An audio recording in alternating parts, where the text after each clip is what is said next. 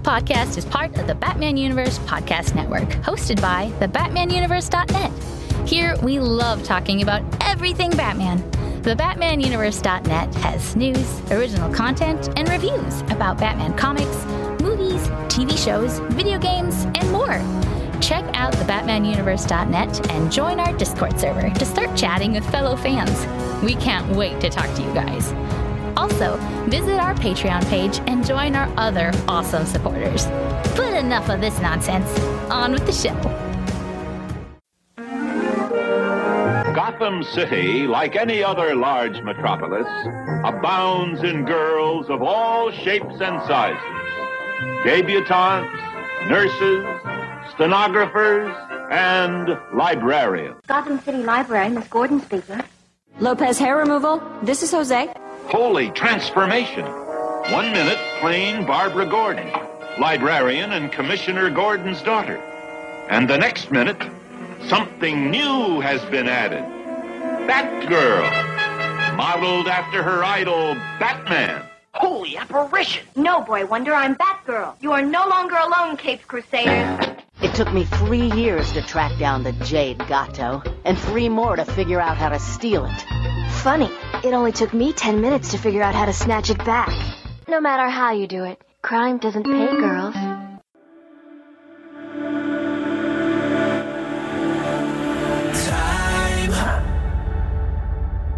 Time to live our lives. Set the world on fire. From the ashes we will rise. And better run fast and get caught in the avalanche. Gotta break some rules if you ever wanna win the game. Never say no, never ever get to Neverland. Better run fast and get caught in the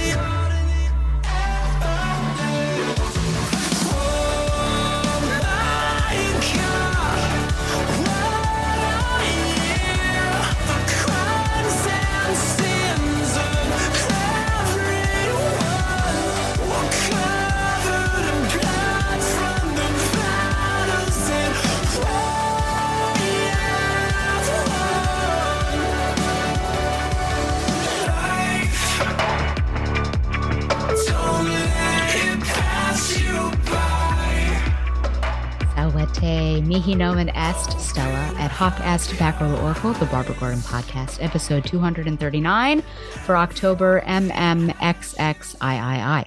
Batgirl the Oracle is brought to you by MileHighComics.com, your new and collectible comic book store. Mile High Comics has an inventory of over 5 million comics from the gold, silver, bronze, and modern age, and over 100,000 trade paperbacks.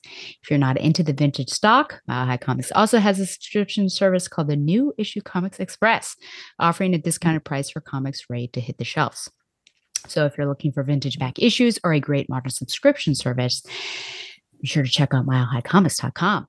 Well, my sabbatical from War Games was quite brief, but we are back and we are finishing it this time for reals. And I promised this guy was going to be back on for it because he's in it for the long haul. So it's my dearest friend, soon to be my +1 at a mutual's wedding. It is Joshua Lepin Bertoni. We're on the front lines. We're going to plant that flag in the ground and finish this battle. Absolutely. Once and for all. Yeah. So people who are fans of our Naked Friend and follow him on Instagram noted that, me included, of course, noted that some naked imagery was posted while both of you were at New York Comic-Con. So the people want to know, were you the man behind the camera for these images? First of all, when you say the people want to know, who is the people aside from you? Mainly me, but mainly I'm like, you're implying that there is the fandom. The fandom, his followers on Instagram. Huh? Has the fandom told you this? Have they said, was that Josh? I make assertions and assumptions. This seems like a generalization. I will answer anyway. Sure. I did not know. Okay. I don't know. Maybe he's just really good with like the timer feature. There were a few times where I went down for breakfast before him.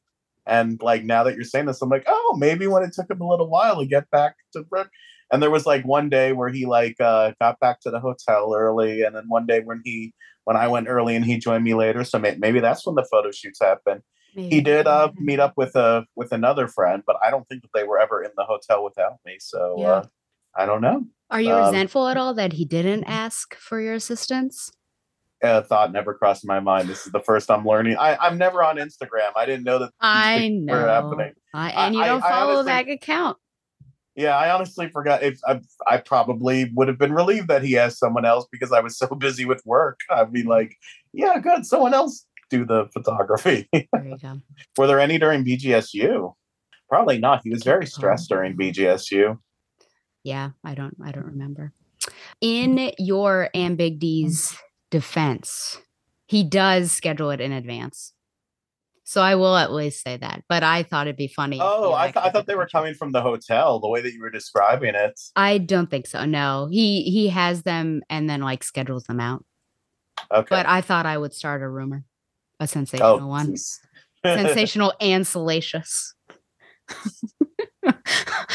Oh, okay. Well, we'll take NYCC as a transitionary piece and move straight into the Find Your Joy segment. Shags, mac and cheese, a comfort and joy. I'm just assuming that was a Find Your Joy moment, but what has been giving you happiness in the, I guess, this month, October, and then the month I did not speak to you online here, September. Yeah, it's crazy. I was telling you before we started, though, when I got on, I said, I just came back from the busiest, few months of my life. And I kind of was in the middle of a bit of a break there. And then all of a sudden, like in the period of 8 weeks, I went on 6 trips, and the wedding will be the 6th and the final trip. So things just got like very busy again. So some of those trips have been joyful. So I'm going to try and move through these quickly. The first one was Dragon Con, which was fun. I like Dragon Con, celebrating the fandom. And that was nice. I got to see our friend Michael Bailey. Oh, and my phone background because we did a panel together. This is still. Do you know that that's still my phone background? Yes. Yeah. Did you change it? Now I'm sad. Did you change it out? No. Oh, you're keeping it. Okay. Because that'd be sad because it's like everyone but Stella. Well, no, it's the combination of like, yes. It's like you, it's Donovan, it's my son. So it's like, I gotta like that. That's rarely a combination. And so that's my bad. And you all look different now. But anyway, like when I took my phone out and Bailey saw that background, he said, "Aw," like recognizing you and Dawn. After BGSU, I went to Minneapolis for a 2-day X-Men convention, which was called the Uncanny Experience. That was really fun. And they had a Dazzler cosplayer who like you got to do karaoke with. Like it was a cool event. And then after that, I went to Texas because a crazy thing. One of the kids, he wanted to go to SeaWorld for his birthday. And then in the middle of the summer, before we were able to go to SeaWorld for his birthday, his mom fell in love and moved to Texas to be with this fella. Seems to be going well. And he was like, and they went to San Antonio. And I was like, there's a SeaWorld in San Antonio. We could go to SeaWorld for your birthday still. So I kept that promise. I flew to Texas for the weekend and went to San Antonio, and we went to SeaWorld. So that was nice. Then, let's see, that's trip number 3. Then trip number 4 was Bowling Green State University, had the Spider-Man Academic Conference. That was really nice. I did a presentation on like misogyny in Spider-Man comics where I owned up to the misogyny that I put into the world regarding Betty Brant and how that has not aged well. Sorry, listeners. I saw someone on 4chan the other day say, Bertoni, he led that one-man jihad against Betty Brant. It's an exact quote. That was really weird. On 4chan?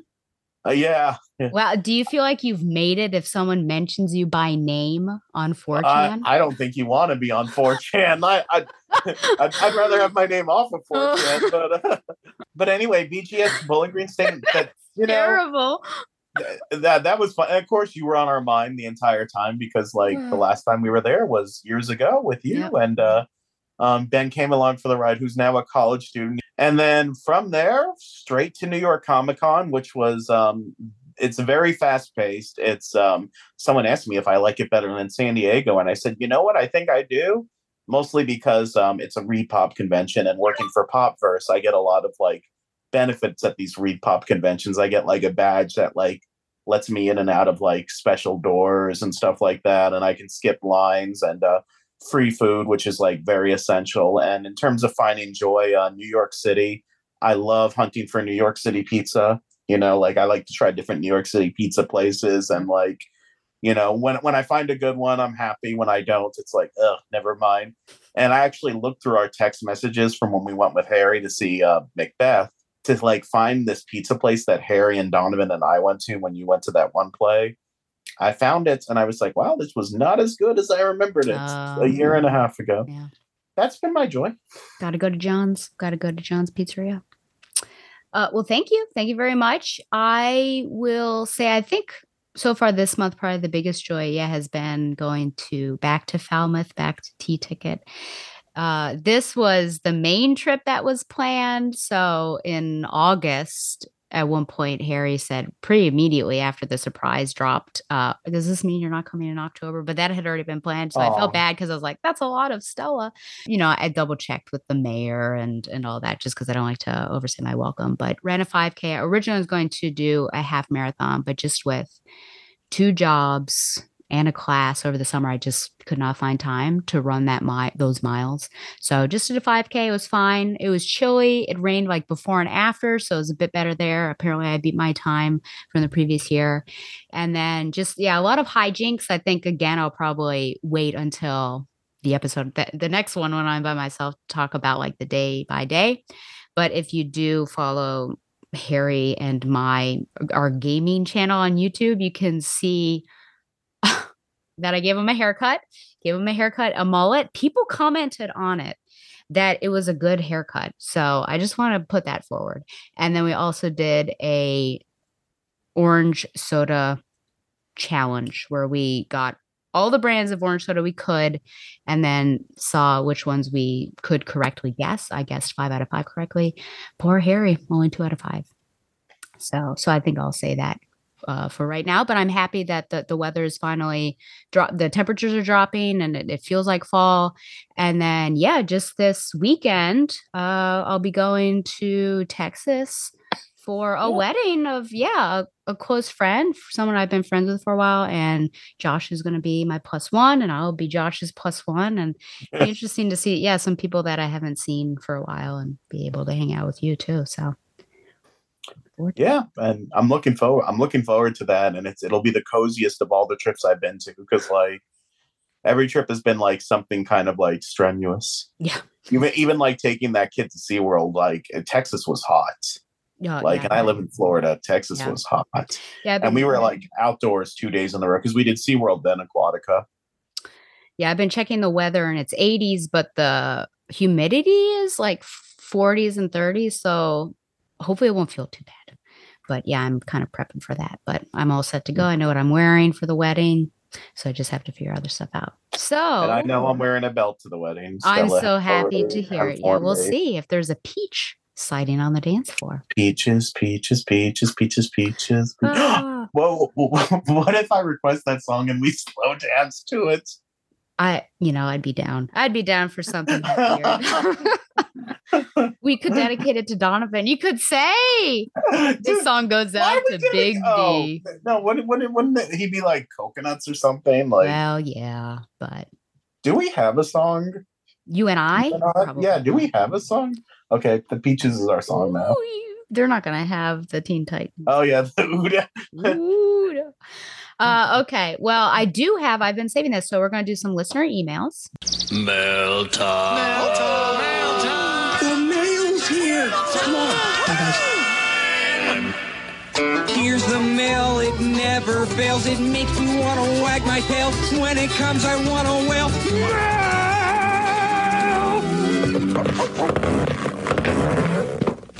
So I was saving this because a lot of them were comments on War Games, and I wanted you to be on there to hear them and also comment on them. So now I just have to sort through everything.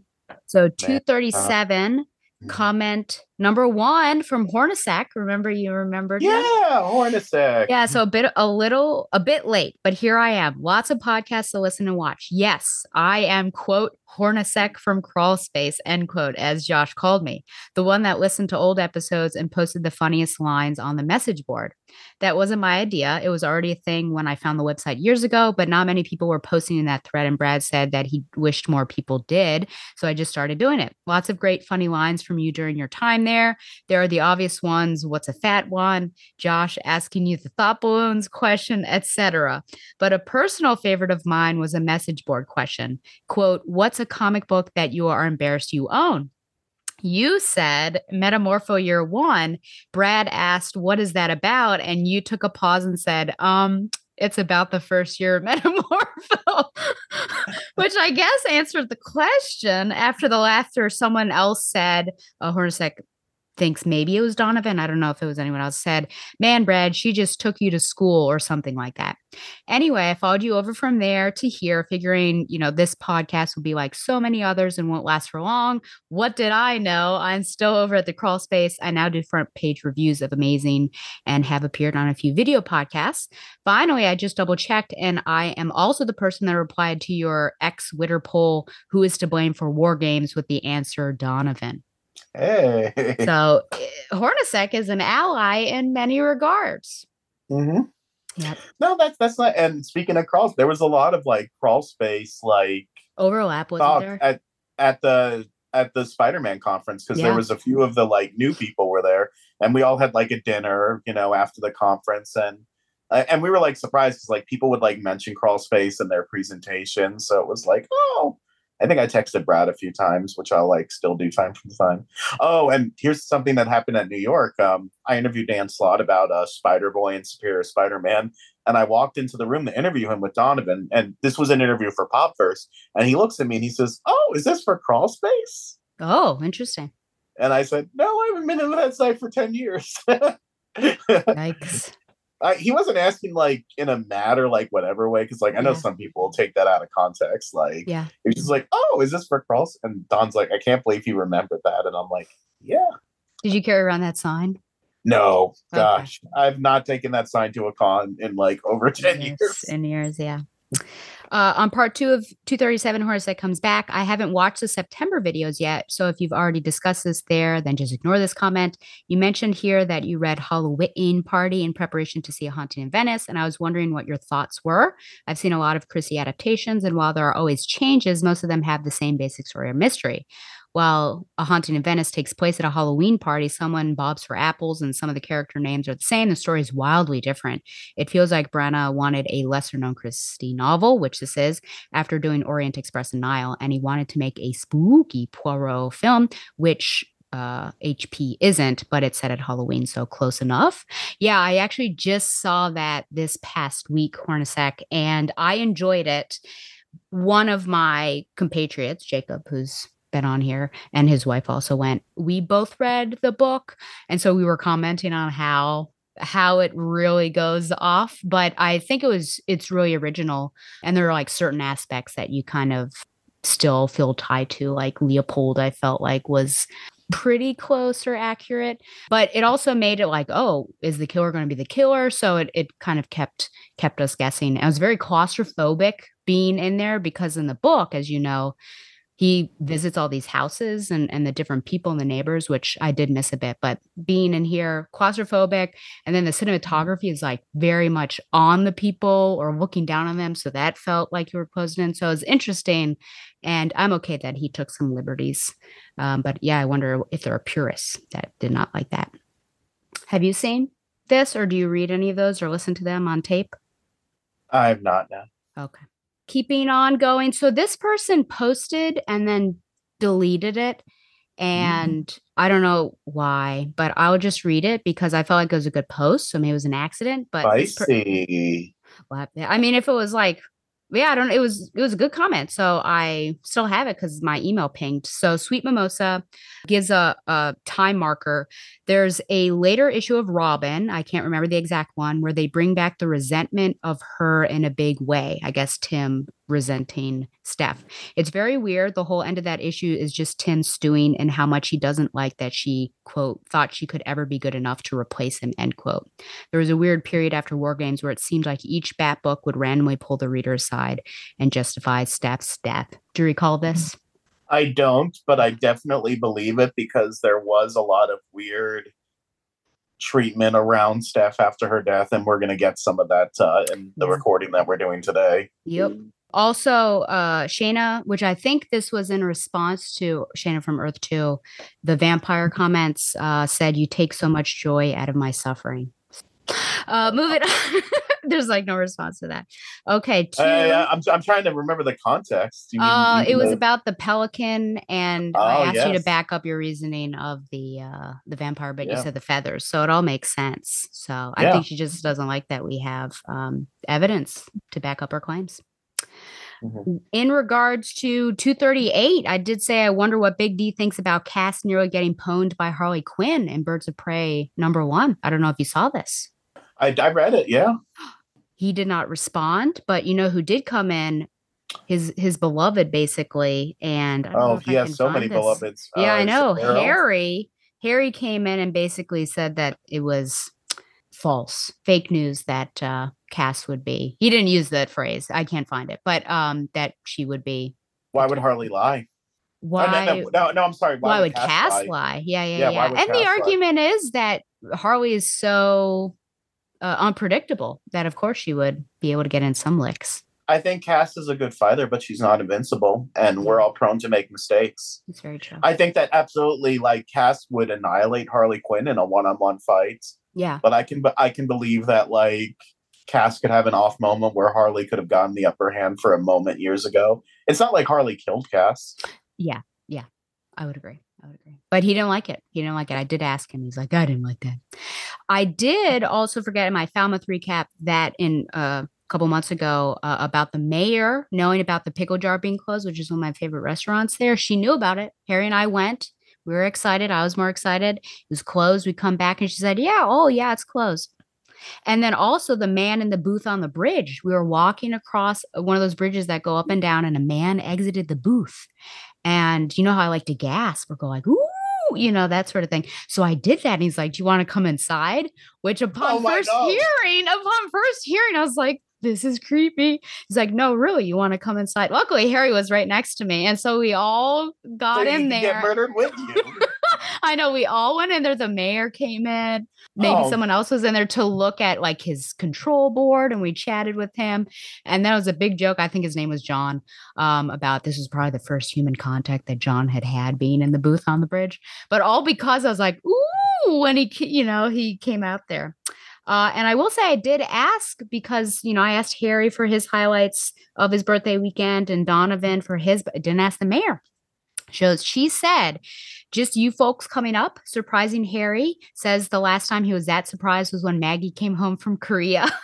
Both of you making the most of Cape Cod weather, swimming in ocean, having stuffed quahog, getting stung by jellyfish. That was Big D. Going downtown, etc. The camaraderie you all have is amazing. True friendship at its best. You may have varied views on issues, but that does not take away from your friendship. People could learn from you all. Both you and Donovan fit right in with the family, and the fact that Harry liked the Liberté sailing was a fête de triomphe. We loved having you, always an open door for both of you. And then P.S. she loves the pick of the three of us spooning, which was, of course, her prodding allowed that to happen. And then finally, an actual email from Earth 2 Shayna. She says, Stella, I was not expecting to enjoy Thompson's #1 as much as I did. It's hard for me to articulate, but it feels like the spirit of BOP lives in this first issue. I did not feel the same about Batgirl and the Birds of Prey or any of the newer one-shots that have come out in the last few years. It might be because Thompson already has me invested with the mission that revolves around Sin. I think that alone helps older fans feel more comfortable in a new world and with a new team. We get so many seemingly small character moments in this issue too. I love the interactions between Big Barda and Cass, Zealot and Harley, Dinah and Cass. I feel invested in this team already. My only hope is that Babs might join later down the line. And the art is so perfect. It's not over-stylized. Our women aren't sexualized in every other panel. It has a classic feel to it. I cannot wait for issue 2. In regards to Birds of Prey 74, I definitely think the most interesting scenes of this issue are the ones that involve Savant. Barbara using him and or giving him a second chance, you decide, adds some moral complexity to our heroes, especially Barbara. I like that Savant brings her hypocrisy to light. After all, aren't heroes supposed to be guided by a strict moral code? Don't we expect them to embody a black and white view of the world, one that is easy to consume and digest? Hero is an ideal and one that I don't think most human beings can live up to. In regards to your question about what responsibility Babs and Dinah have to Savant, personally, I don't think they have any. However, their roles as heroes say otherwise. Barbara admits to feeling the pressure of that identity in this issue. Additionally, Barbara likes to be in control, so while I agree that you can't force a person to help themselves, Babs might feel differently. To give her credit, though, Savant began as a hero before Batman rejected him. Perhaps it's why Barbara feels confident she can build him a conscience or at least reach that part of him that wants to do good. I think this is also the reason that Savant looks to Barbara and Dinah for some kind of salvation. He hit a rock bottom, but then caught a glimpse of the heroism he wanted to embody, communicated by Canary's laughter, a sign of resilience, when he held her prisoner. And now working more closely with Oracle, perhaps he's seen more of the man he wanted to become or be. The hero he wanted to be. Now, whether it is fair or not to put that responsibility on Babs and Dinah, two mere humans, is a much greater philosophical question. Though I don't think it is unusual for us as mere humans to look to our heroes as gods, to see them as the only ones who can save us or even restore us to a more innocent state of being. And then Birds of Prey 75. No, the photo. That because of the clock tower being on. Will we ever find out who took that salacious picture of Dick and Babs? I don't know. I still think it's Tim. I love the introduction of Zinda. I think Simone crafted a really compelling character in her, and I'm excited to see my favorite version of the team in the upcoming issues. Best, Shayna. There you go. If Tim took that photo of Dick and Babs, the salacious one, maybe he took Donovan's photos. Do you think Donovan would feel uncomfortable with Tim Drake taking naked pictures of him? I think Donovan would be like, I'm surprised that Tim Drake is real. But I think he would be honored to have That's his true. Favorite Robin photograph him in the buff. There you go. In the buff. Oh man, yeah. Like that guy, the buff dude. Oh, that's Duff. Never mind. Of the yellow people. Okay. The yellow Duff man. Duff beer. Okay, that's it. Thank you very much for writing in. Remember, you can post on YouTube, or sometimes I get X's or tweets, and then of course emails.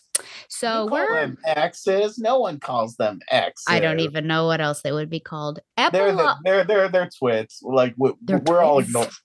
They're tweets. We're all ignoring. We're business. Yeah. Yeah. Okay. Yeah, we're all ignoring the name change. It's like, well, Hornacek said X-Weets or something. X-Witter. X-Witter. He made an amalgamation. It's Twitter. It's tweets. Okay. So we are looking at right now the epilogue of, which I didn't even know existed until I flipped my Kindle and I was like, oh my gosh, there's still more before War Crimes. So there are two epilogue issues. One of them I feel like is a better and in the spirit of epilogues, an epilogue compared to another one. I don't know if you would agree. Let's see. I have the same opinion, but let's see if we agree on which one. Okay. Well, the first one that technically came out on my Kindle was Detective Comics 800 Alone at Night, which dropped January 2005. Writer Anderson Gabrick, penciler Pete Woods, inkers Ken Smith, Drew Geraci, and colors Jason Wright. And this is the one that I don't think really, like, if you didn't read it, you didn't miss much. So even though there's a huge synopsis, even though there's a huge synopsis from DC Wikia, I'm not reading it because it's just not. So this is the nice little from DC Comics, what the publisher blurb was. Following the shocking events of War Games, Batman faces an entirely different and dangerous Gotham City. And with Killer Croc and the Mad Hatter on the loose, does the Dark Knight even stand a chance? There is a lot about drugs, on the streets now that the War Games is over, and I guess not many people are keeping track of that. And then we also see what Batman is like without Oracle. He actually has to do some work, which becomes a theme, I think, throughout this night that we'll talk about. They hit you over the head with it a lot in the post-War Games era, so that readers know things are different. Yeah, he's like, I was going to call Oracle for directions, but I can't anymore. It's like, I had to do some detective work again.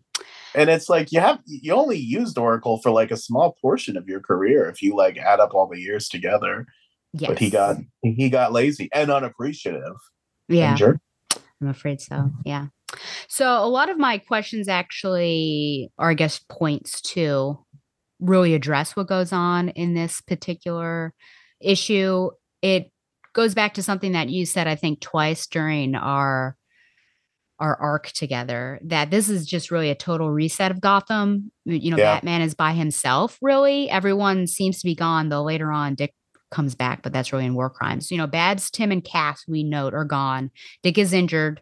And then, of course, Stephanie is dead. Onyx is still around. She's taken over that particular territory, which the death of Orpheus has sort of galvanized, I think, the Hill Street gang. But otherwise, that's primarily what our status quo is. And then Jim also left. Jim Gordon left to be with his daughter. So they have a touching scene. So there are some scenes I do want to talk about. The Barbara Gordon scene with Bruce, when she makes that decision to leave. Thoughts on that? I think that Babs was kinder than she could have been in that conversation. She didn't have to be. She could have let Bruce have it a little more, but I understand why not. Like, they're both exhausted and people have died, so maybe it's not the time to do a complete postmortem on the relationship. I thought it was a nice scene. Oh, I mean, I'm sure that you'll tell me, actually, this is why Batman shouldn't have lifted Barbara up or something like that. I don't know. Know what people, I would have to ask someone who is I will say, actually, I'll say this from personal experience. Well, this is different. This is a different context. But when I was in the hospital that I worked at as a PT tech, someone in a wheelchair was coming out of the bathroom and her IV pole was there, and I was in there to like set up the room or whatever. And so she was coming out of the bathroom. I was helpfully going to move the IV pole out of her way, and she told me to stop, that she could do it herself. And so that is just one of those, I think you just can't assume. But also on the other, if you didn't ask, it's like a tricky thing. I think it's very dependent on the person. But to be like scooped up, I don't know how someone would feel. I would have to speak to somebody. I think it was like a hug or something. I guess so. Yeah. But I do have a question though. Having I'm sure you've read now the Birds of Prey issue where like that follows War Games, where they leave Gotham, right? Yes. It opens with the bird. Yep. I have not read that issue since it came out. Is Babs' reasoning for leaving Gotham that they do in Birds of Prey, is it the same as the reason she gives here? That she needs space. Yeah, I mean, I don't remember what she says in Birds of Prey, but like, there's a lot of editorial mix-ups, like between the Nightwing title and the Batman titles around this time, and I'm wondering if Birds of Prey did a better job at kind of matching up. I would say that these two are, they do align pretty well. Just that she needs space. She does mention Dick as a reason in the other one. Just kind of needs a reset for her. I will say I did reach out to Gail Simone via X-Twitter and asked her. I saw. Yeah. And unfortunately, she was told she was not asked. So because I asked like, hey, was it your idea to leave Gotham? And she's like, no, I was just told that this was going to happen. So she had to like make do with it. So unfortunately. I thought it was interesting. Oh, that kind of goes with the theory that I had of that this was all because of Batman Begins and they wanted Gotham to look more like it did in Batman Begins. Yeah. Where cops. So if she was told that kind of adds, because as I said in the War Games episodes, that was like my theory and that was the theory of everyone at the time, but that's never been like confirmed by anyone. Yeah, I mean, she is pretty stretched thin with all the duties that she's doing and everything. So I appreciate seeing it. But I feel like the location wouldn't change her being stretched thin or not. But I can see how like it's a mental thing. Like if you're in Gotham, if you're in the center of Batman's operations, then there is more of a pressure to like be in the thick of it. Well, I feel like she's just, it seems like, I mean, I've yet to read issue 76 at the moment, which is when I suppose they'll be wherever they need to be. Though they are in a flying command center, that she's just going to focus on Birds of Prey. So that's cutting out a lot. I mean, I'm sure she'll still help other heroes when she needs to. It's just, she doesn't have to help Batman with the nickel and dime stuff anymore. It's very true. It's very true. Moving on to another Gordon, which is the next page. What do you think about his scene with Jim and their discussion? And then I did have a question just there is a point that law and justice are not the same. That's something Batman says. Do you agree with that? Absolutely. We don't always get justice when we work within the law, unfortunately. And that's not me advocating for breaking the law, but like justice is not always served and received. It's our system is, I think overall, I would say that our legal system is good, but unfortunately, like it's not perfect. And people escape justice. I didn't have much thoughts on the gym scene. It's like, in fact, I thought it was weird that he's like, and I'm going to, because I'm like, you weren't really around that much. Like, yeah, he just popped in and War Games a couple times. Yeah, like he hasn't done that much. Like, he would show up from time to time, like in Hush. He's like, I'm the former commissioner, and I say you shouldn't kill Joker because it'll change you. Like, he would show up from time to time to give like sage advice, but yeah. You know, he wasn't a regular character. Yeah, I guess it would just be, it's a significant absence potentially if they hadn't addressed it. Yeah. And I do like, I mean, I don't know if I'm going to see any Jim and Bab stuff in 76 onward for Birds of Prey, but that would be nice. I haven't seen that in a while in this era. Have you gotten to the issue where Babs has a conversation with Jim about being Oracle? Has that happened yet? I don't recall. Okay, then probably not, because I feel like it was sometime around this era. Yeah, so maybe. So maybe you will see more Jim and Babs. And then the final relational one is Catwoman. I did not like a lot of this issue, but I liked the Batman and Catwoman scene. Obviously it was needlessly dramatic, but come on, Batman and Catwoman are freaking dramatic people. Yeah. Like, you know, like they're always so melodramatic. One of my favorite issues of Catwoman is like when they're like talking about their will they or won't they relationship, and Deathstroke is like looking through his like sniper scope and he's like rolling his eyes like, oh my god, like this. And so like this, like, but I like that, you know, like it really was a good way to show the emotional toll of War Games on Bruce, and it's kind of a good indication of where Batman and Catwoman's relationship is in this period, because we're in this post-Hush period where like the dams had broken and Batman and Catwoman were hot for each other again after the books had kind of kept them apart for a while. So it was nice. Are we still on Batman and Catwoman? Do you have any thoughts to give? Because I wanted to touch on something. Well, I was just going to say that I'm happy that Batman, at least in this issue, changed his ways because he actually relayed information. Because he seeks Catwoman out to talk to her about Black Mask being the leader behind the scenes, the kingpin of crime. And I feel like he might not have done that in previous issues, especially during War Games. He was kind of keeping information that was pertinent to people hidden. So I did like that.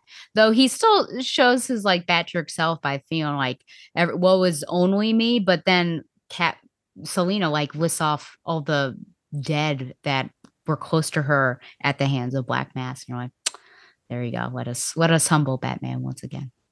Yes. What is your? I don't like how they characterize Tim leaving Gotham. I'd have to reread Robin, but I recall like I think it's Stephanie, the issue of Stephanie. You see Stephanie Brown's funeral at the beginning of the post-War Games issue of Robin. And Tim just basically says that between his dad and everything else, like his heart is like just too much and he needs to get away and other things. And he also needs space from Bruce, kind of like Barbara did, for different reasons. And that's why he goes away. And in this book, when Bruce is listing everyone going, he's like, Tim Lee is leaving too. Gotham is too dangerous for vigilantes right now. Which is implying that like Tim is leaving because like the Bat family is wanted. And I'm like, I don't think that's a fair characterization. And I don't think that that's fair on Tim. It's like saying that Tim is scared. Yeah. Yeah. And then Cass is connected with that. So the same assumption applies. Yeah. And I'll talk more about the Tim and Cass stuff when we get to the Secret Files story. Yeah. Did you feel like the revelation of Black Mask as the leader, being known now as the leader, was anticlimactic in this issue? I didn't even feel like it was a revelation. Like, did we not know this? Like did, but Batman didn't yet know who was behind the scenes. He had like an inkling, but then it was revealed, and it's like, aha. Yeah, I mean, I didn't really consider it a reveal just because, like, it's him learning something that the readers already knew since the final page of War Games, where it's like, I didn't die in the clock tower. I survived. Yeah. I will say, though, it doesn't make sense yet. It'll be in one of the Secret Files issues that the design of Killer Croc in this issue is wildly different than the one that we'll later see. And I feel like it isn't consistent with that villain in particular, what he looks like. We're really in an era of like the Batman offices not being overseen very well editorial wise, because there's stuff like this and then stuff like the next issue really, really, really does not fit in with the Nightwing timeline. Okay. You can tell us all about it. And let us move on to that. Do we? I feel like I don't even care to give a rating, frankly. Is that okay? I guess I might give that. Are we going out of 10? I forget. Sure. Okay. I guess I would give that a 7 out of 10 just because I do like that Bruce and Selina scene. Okay. Selina. Yeah, I guess I'll second you, but I'm just waiting for the war crimes. So then we're moving on to the true epilogue, in my opinion. Batman 634, Decompression. Writer Anderson Gabrick, penciler Paul Lee, inker Brian Horton, colors Guy Major, January 2005. In the living room at Wayne Manor, Bruce Wayne drinks a glass of whiskey while Dick Grayson, who is still recovering from the wound on his leg, takes some tea. Dick admires Bruce's strength and purpose, and he recalls the few times that he has watched Bruce drink alcohol, and the sight of it fills Dick with fear. They are both accompanied by Alfred, who is drinking some wine. The three of them recall all the past events that ended up with the destruction of Oracle's Watchtower, and it's interesting they call it that, the Clock Tower, and Black Mask taking control of the entire criminal activity in Gotham. Bruce reflects upon the effects of that death has brought upon them, and Dick realizes that Bruce already knows of his involvement in the death of Blockbuster, though Bruce's mind was thinking about Stephanie Brown. Alfred quickly changes the subject and asks Bruce about Leslie Tompkins, and Bruce replies that she wasn't in good shape when he last saw her at the clinic, and that he hasn't talked to her ever since. Dick is curious as to what Bruce did after leaving the clinic, and Bruce tells them that he went out to the streets and took down a weapon dealer and his illicit business. Bruce recalls that after taking care of the thugs, he tried to reach for the intercom to call Oracle and tell her to summon the police, but he stopped as soon as he remembered. Alfred, happens a lot. Yeah. Alfred asks if Bruce remembered the fact that Barbara's gone or that he is now a wanted criminal as well. Bruce tells him that until that moment, he had not told Robin about the death of Stephanie, and Bruce explains that he tried to tell the truth to Robin, but after the battle with Black Mask and the great efforts they all have been through, Robin, who was still did not deserve a chance to say goodbye to his girlfriend. I know. Robin was still eager, young, and strong, and Batman just couldn't reveal the truth to him, and instead he told Tim to go to his family and share some moments with them. After a few hours, Batman tracked Robin and followed him to the East Side Clinic, where Robin was trying to sneak inside to talk to Stephanie. However, it was already too late, and Batman told Robin everything that happened, and despite the hard news, Robin didn't lose control. Of course, days later, Tim's father, Jack, was murdered, and Tim was completely alone. Dick blames himself for not being present during Tim's time of need, but Alfred replies that he was in no condition to be outside home. Alfred then explains how he managed to find Nightwing after he was shot in the leg and fell unconscious on a fire escape ladder. Alfred listened to Nightwing's call for help, and a few hours later, he located Nightwing and carried him to the, like a sack of potatoes, to the mobile Batcave to heal his wounds and take him home. Alfred then reflects on the fact that after the war ended, there were only Bruce, Dick, and himself left in Gotham, which reminds him of the old times that he holds as a dear memory.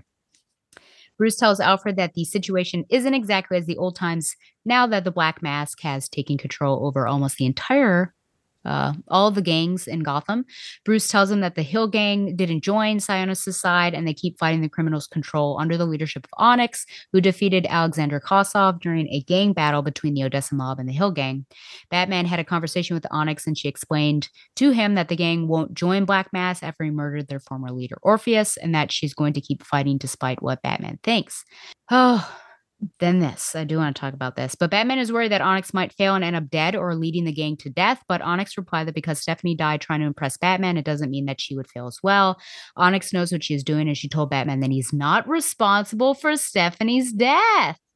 So this happens again, but Batman also washes his hands of it to a certain extent. So we can talk about that. Dick agrees with Onyx, but Bruce tells him the conversation he had with Crystal Brown, the mother of Stephanie. Bruce was standing over the grave of Stephanie at the graveyard when Crystal appeared and asked what was Bruce Wayne doing there. Bruce told her that he was visiting the grave of a young hero, but Mrs. Brown could barely stand hearing the word. She expressed her feelings about the whole situation, her worries of raising a child with a criminal father, and watching her grow to try and emulate the Batman and be like him. Mrs. Brown recalls that Stephanie always pushed really hard trying to fight the good fight, but in the end, all that she has left is a dead daughter and a husband and a grandchild she will never meet. Mrs. Brown blames it all on Batman. I should say a dead husband, because that'll come back. Mrs. Brown blames it all on Batman, and she calls him a criminal because he breaks the law and drags little girls into his war to their demise. Crystal has a breakdown and admits that she failed her daughter, Stephanie. Bruce admits the same as well, but neither Alfred nor Dick understand what he is actually referring to. Finally, Alfred asks Bruce how he is going to keep working as a vigilante now that the GCPD have orders to shoot him on sight, and Bruce tells him that it is going to be like in the very beginning, and he must be very careful.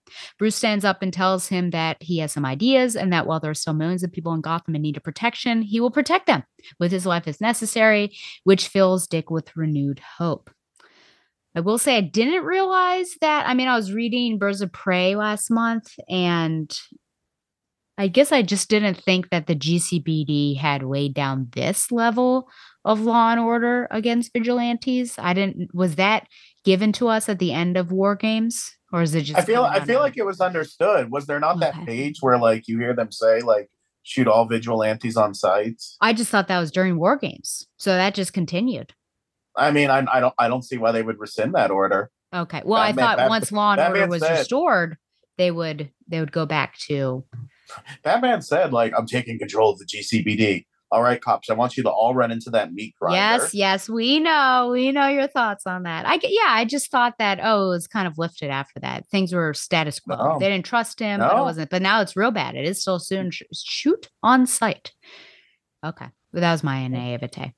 Okay, I already said we agree. A true epilogue. Bruce drinking concerns? That's interesting and surprising, but he's human. I'll give it to him. Yeah. He's at home with his family, and he's had a rough time. He's lost all his allies, and Stephanie's dead, and Onyx is dead. Not that he really like Orpheus. Onyx, no. Woo! Yeah. Careful. Yeah.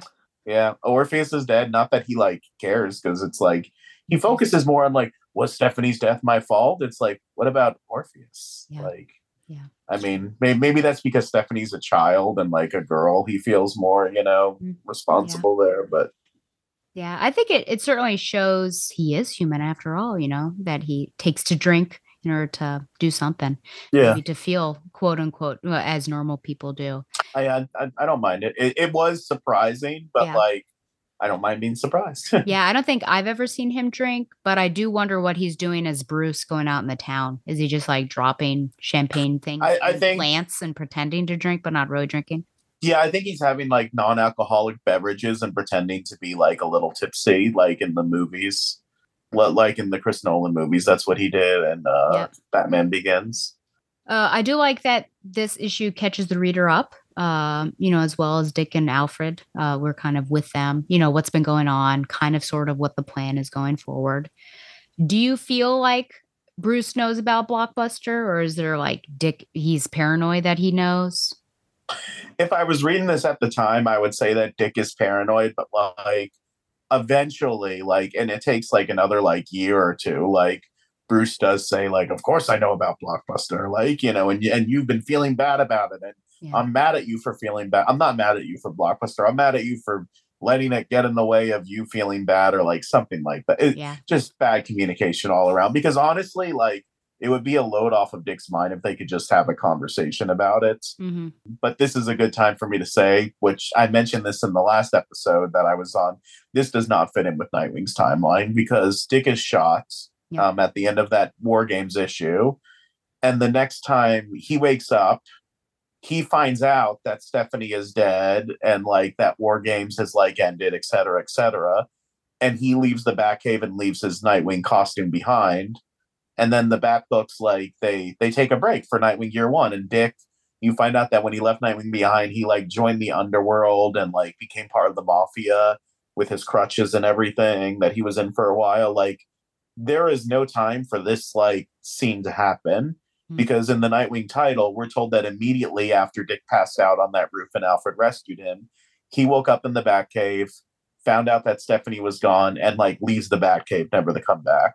Like, until he becomes Nightwing again, but like he like goes off. I'd have to look at the issues again, but I know that like he and Tarantula have an altercation, and he kind of like breaks it off with her for good and says, we have to arrest ourselves for what we did to Blockbuster. And she's not down for that. Sure. I'm sure not. Yeah. Anytime Nightwing is appearing in the Bat books during these months, like in the, I believe in the Red Hood storyline too, where he still is in his crutches, it's a weird continuity hiccup that does not make sense. Like Killer Croc's appearance, like it should have been coordinated. So we've talked a lot about this Tim situation and Stephanie in the hospital and Batman. And I think we've asked all the necessary questions. So my new question would be, if Batman had this to do over again, do you think he would do the same thing in regards to not telling Tim in the moment? He does not seem remorseful about it. He does not seem like I should have this. He's like, he kind of justifies it when he explains it to himself. I don't buy his justification, but like he seems to be trying to justify it and believing his like BS. So I think someone should ask him, how would you feel if that was your parents and you were denied the ability to say goodbye to them or something? Yeah, it's true. It's also weird that they say a few days later his dad was dead. So like when we're seeing Tim in Identity Crisis before Jack dies, Tim is like doing okay in Identity Crisis, and it's like, oh, this is Tim like hours after he found out that his ex-girlfriend was murdered.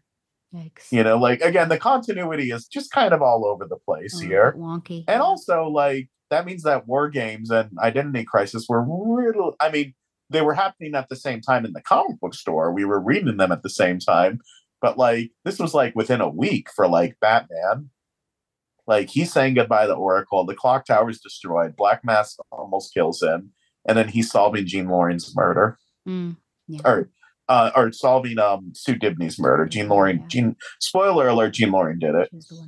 The interaction between Mrs. Brown and Bruce at the gravesite. Do you feel like she is speaking some truths that Batman needs to hear, since it's from an kind of an outside party? At least not someone in the Batman family.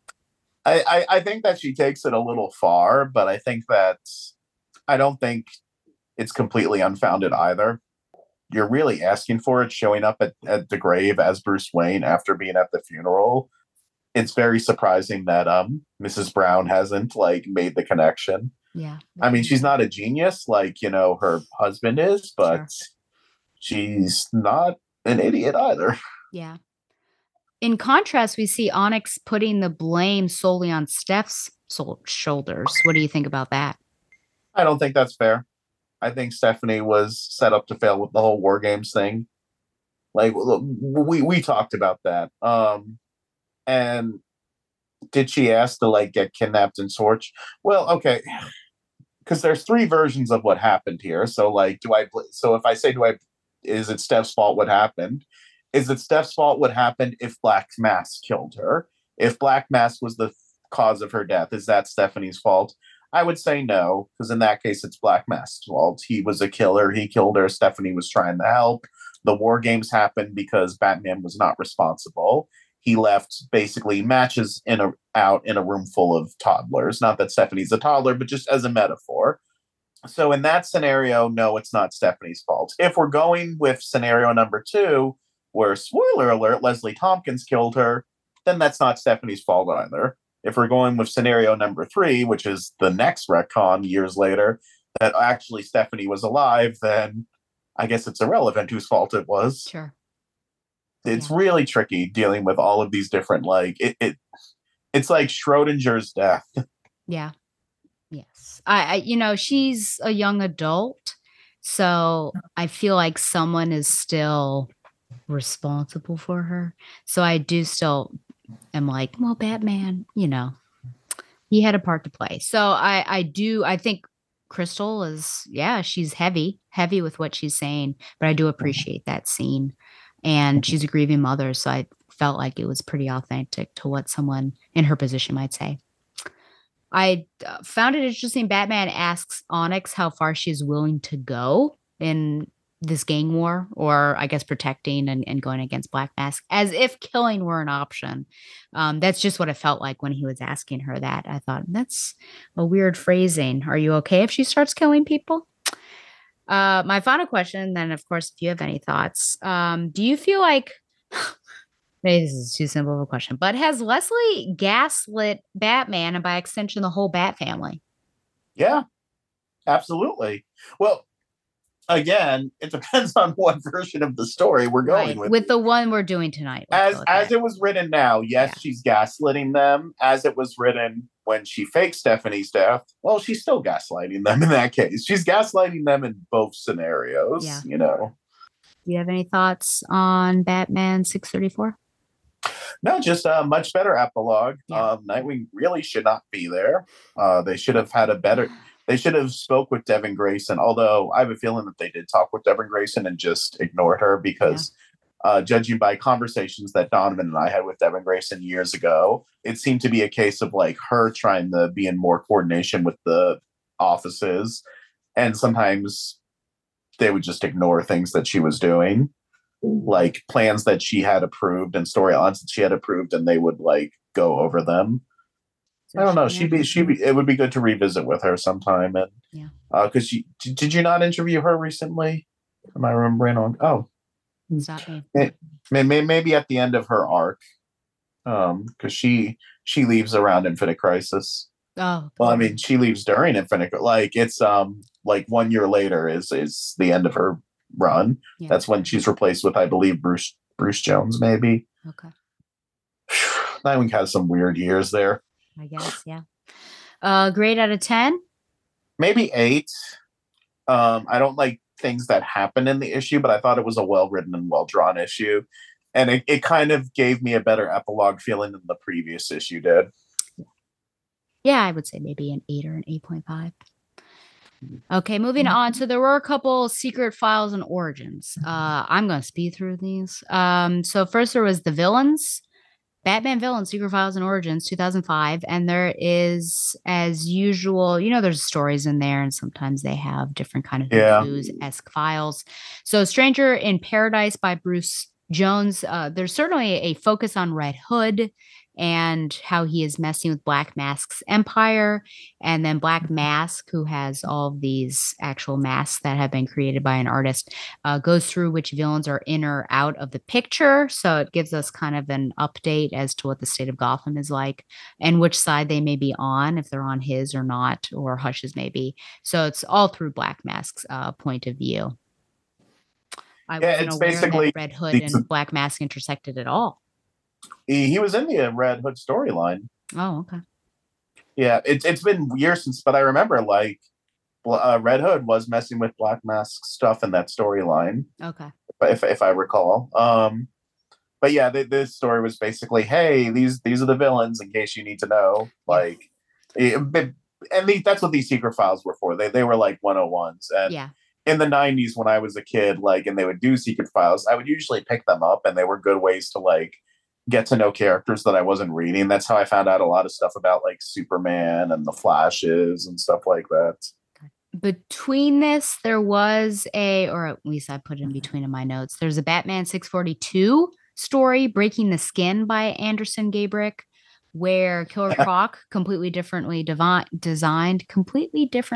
No, that works.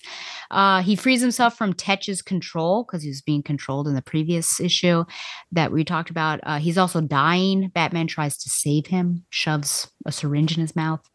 And I think that's mostly what I would have to say about that. Do you have any thoughts on Batman 642?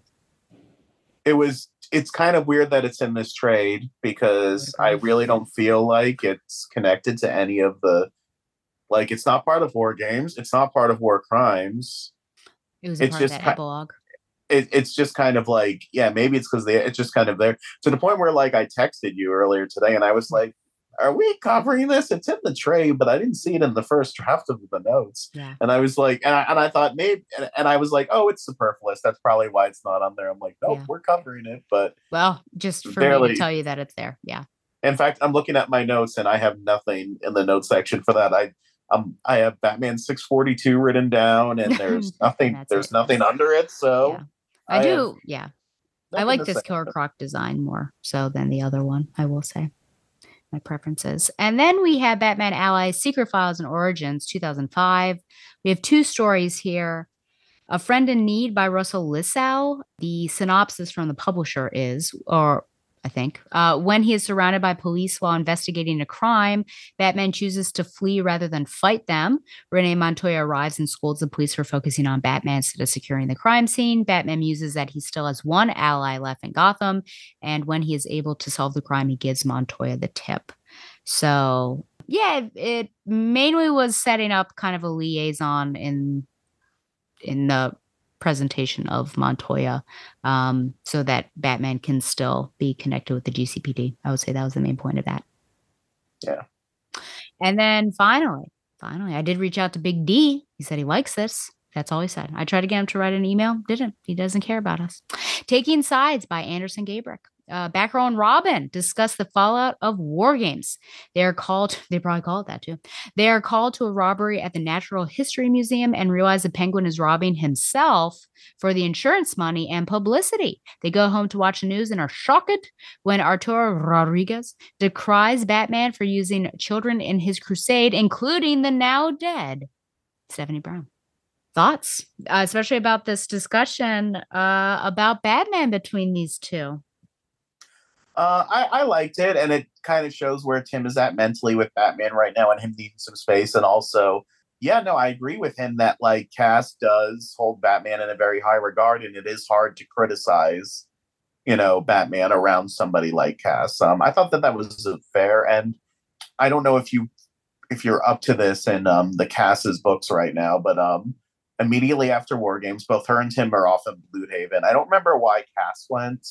But, the editorial needed an excuse to get everyone out of Gotham. But that whole era began with kind of like a storyline that was weaving in and out of Robin and Batgirl, where it was just Tim and Cass like find the Bloodhaven underworld. And I liked that era. It was fun, like sometimes they would share a storyline, and other times like Tim would have his own storyline in his book and Cass would have in her book.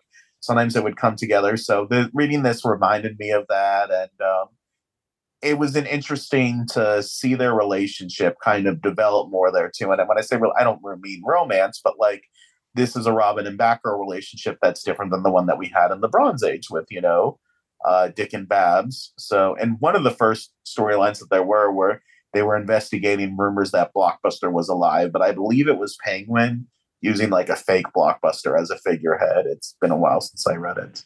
One thing about this story that has never been addressed. They don't need to address it now because we've had like crises and like New 52 and like, Convergence and all this stuff changing continuity. But Stephanie Brown is outed on public TV. And in a few years, Stephanie Brown is revealed to be alive, and she comes back and she goes to college and she has a secret identity again. And this is never addressed. Like nobody at Gotham University ever goes up to Stephanie and be like, weren't you the girl that was on the TV for being Robin and you died? This is never, ever, ever explained by anyone. So that's interesting. And the guy in me that likes like chronologies and like everyone's ages took note that Stephanie was 16 in this. Because for a while, I thought that she was older than Tim, and she was kind of meant to be older than Tim when she first appeared, but slowly, like, they were kind of presented to be, like, the same age. But just that was something that I noticed at the time when I read it, and that I noticed now. How did somebody find out about Stephanie Brown being Spoiler, do you think? Clue Master. We deal with this in War Crimes. Oh, okay. Clue Master's colluding with them. Oh, okay, so he's the one who fed information. Yeah. This is like Clue Master, Rodriguez, and this was a lot more confusing when I read it now than when I read it like in 2005 or whenever this came out. Like But like, I forget if how closely they were colluding with Black Mask, or if like he was colluding with Arthur Brown separately, then he was colluding with Black. But either way, like, yes, Arthur Brown was the one. Yeah, he was the one that like told them it was Stephanie. Gotcha. Do you feel like this is in character for Cass to almost take the side of Batman over Stephanie? She is in a way blaming Stephanie. She says she was my friend, she messed up, and she died. I think that as much as Cass likes Stephanie, she never fully trusted Stephanie to handle herself in the battlefield, if that makes sense. Like, she didn't hold Stephanie. She held Stephanie in high regard as a human, but not as a warrior. And of course, Cass is going to side with Batjerk. Is she blinded? I mean, Donovan's going to be rolling his eyes, but is she blinded by her? No, I know. You always do this. No. Because it doesn't seem like she puts any of the blame on Batman. That's Cass, though. She doesn't blame. And this is also like what they were talking about in the email that we read, where like we were in this really weird period where like everyone is blaming Stephanie throughout like all the titles. And it was kind of uncomfortable. Yeah. So I think that Cass is just one of those many voices. Yeah. But I would honestly say that it's in character for her. She's defensive of Batman. Yeah. And she kind of had the attitude that like Stephanie couldn't handle. Like, is there not that one issue where like they're about to go in to fight criminals together, and Cass punches Stephanie so that like Stephanie's knocked out and Stephanie won't go into the fight with her? Yeah. So. Yeah. I mean, Tim calls her. I appreciate Tim in this issue. You know, it's for you. Batman can do no wrong, and that's why you have to be. And so, I mean, I appreciate him. I appreciate that he is. Mm-hmm. I think considering more like who's at fault and the whole situation.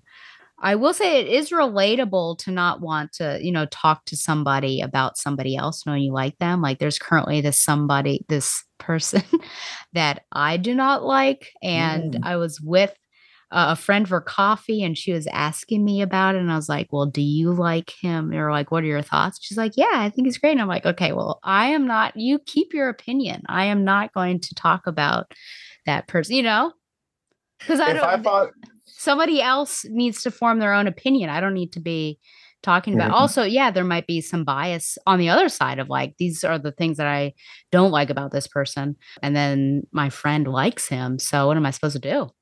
If I thought that Harold was responsible for Professor Middleton's death, I would not go to you and air those grievances to you. See? So it is relatable. Yeah. I just picked two names out of the hat. Like, I know. What weird circumstances those two. Why did Harry kill Professor Middleton? Professor Cheapskate, yeah.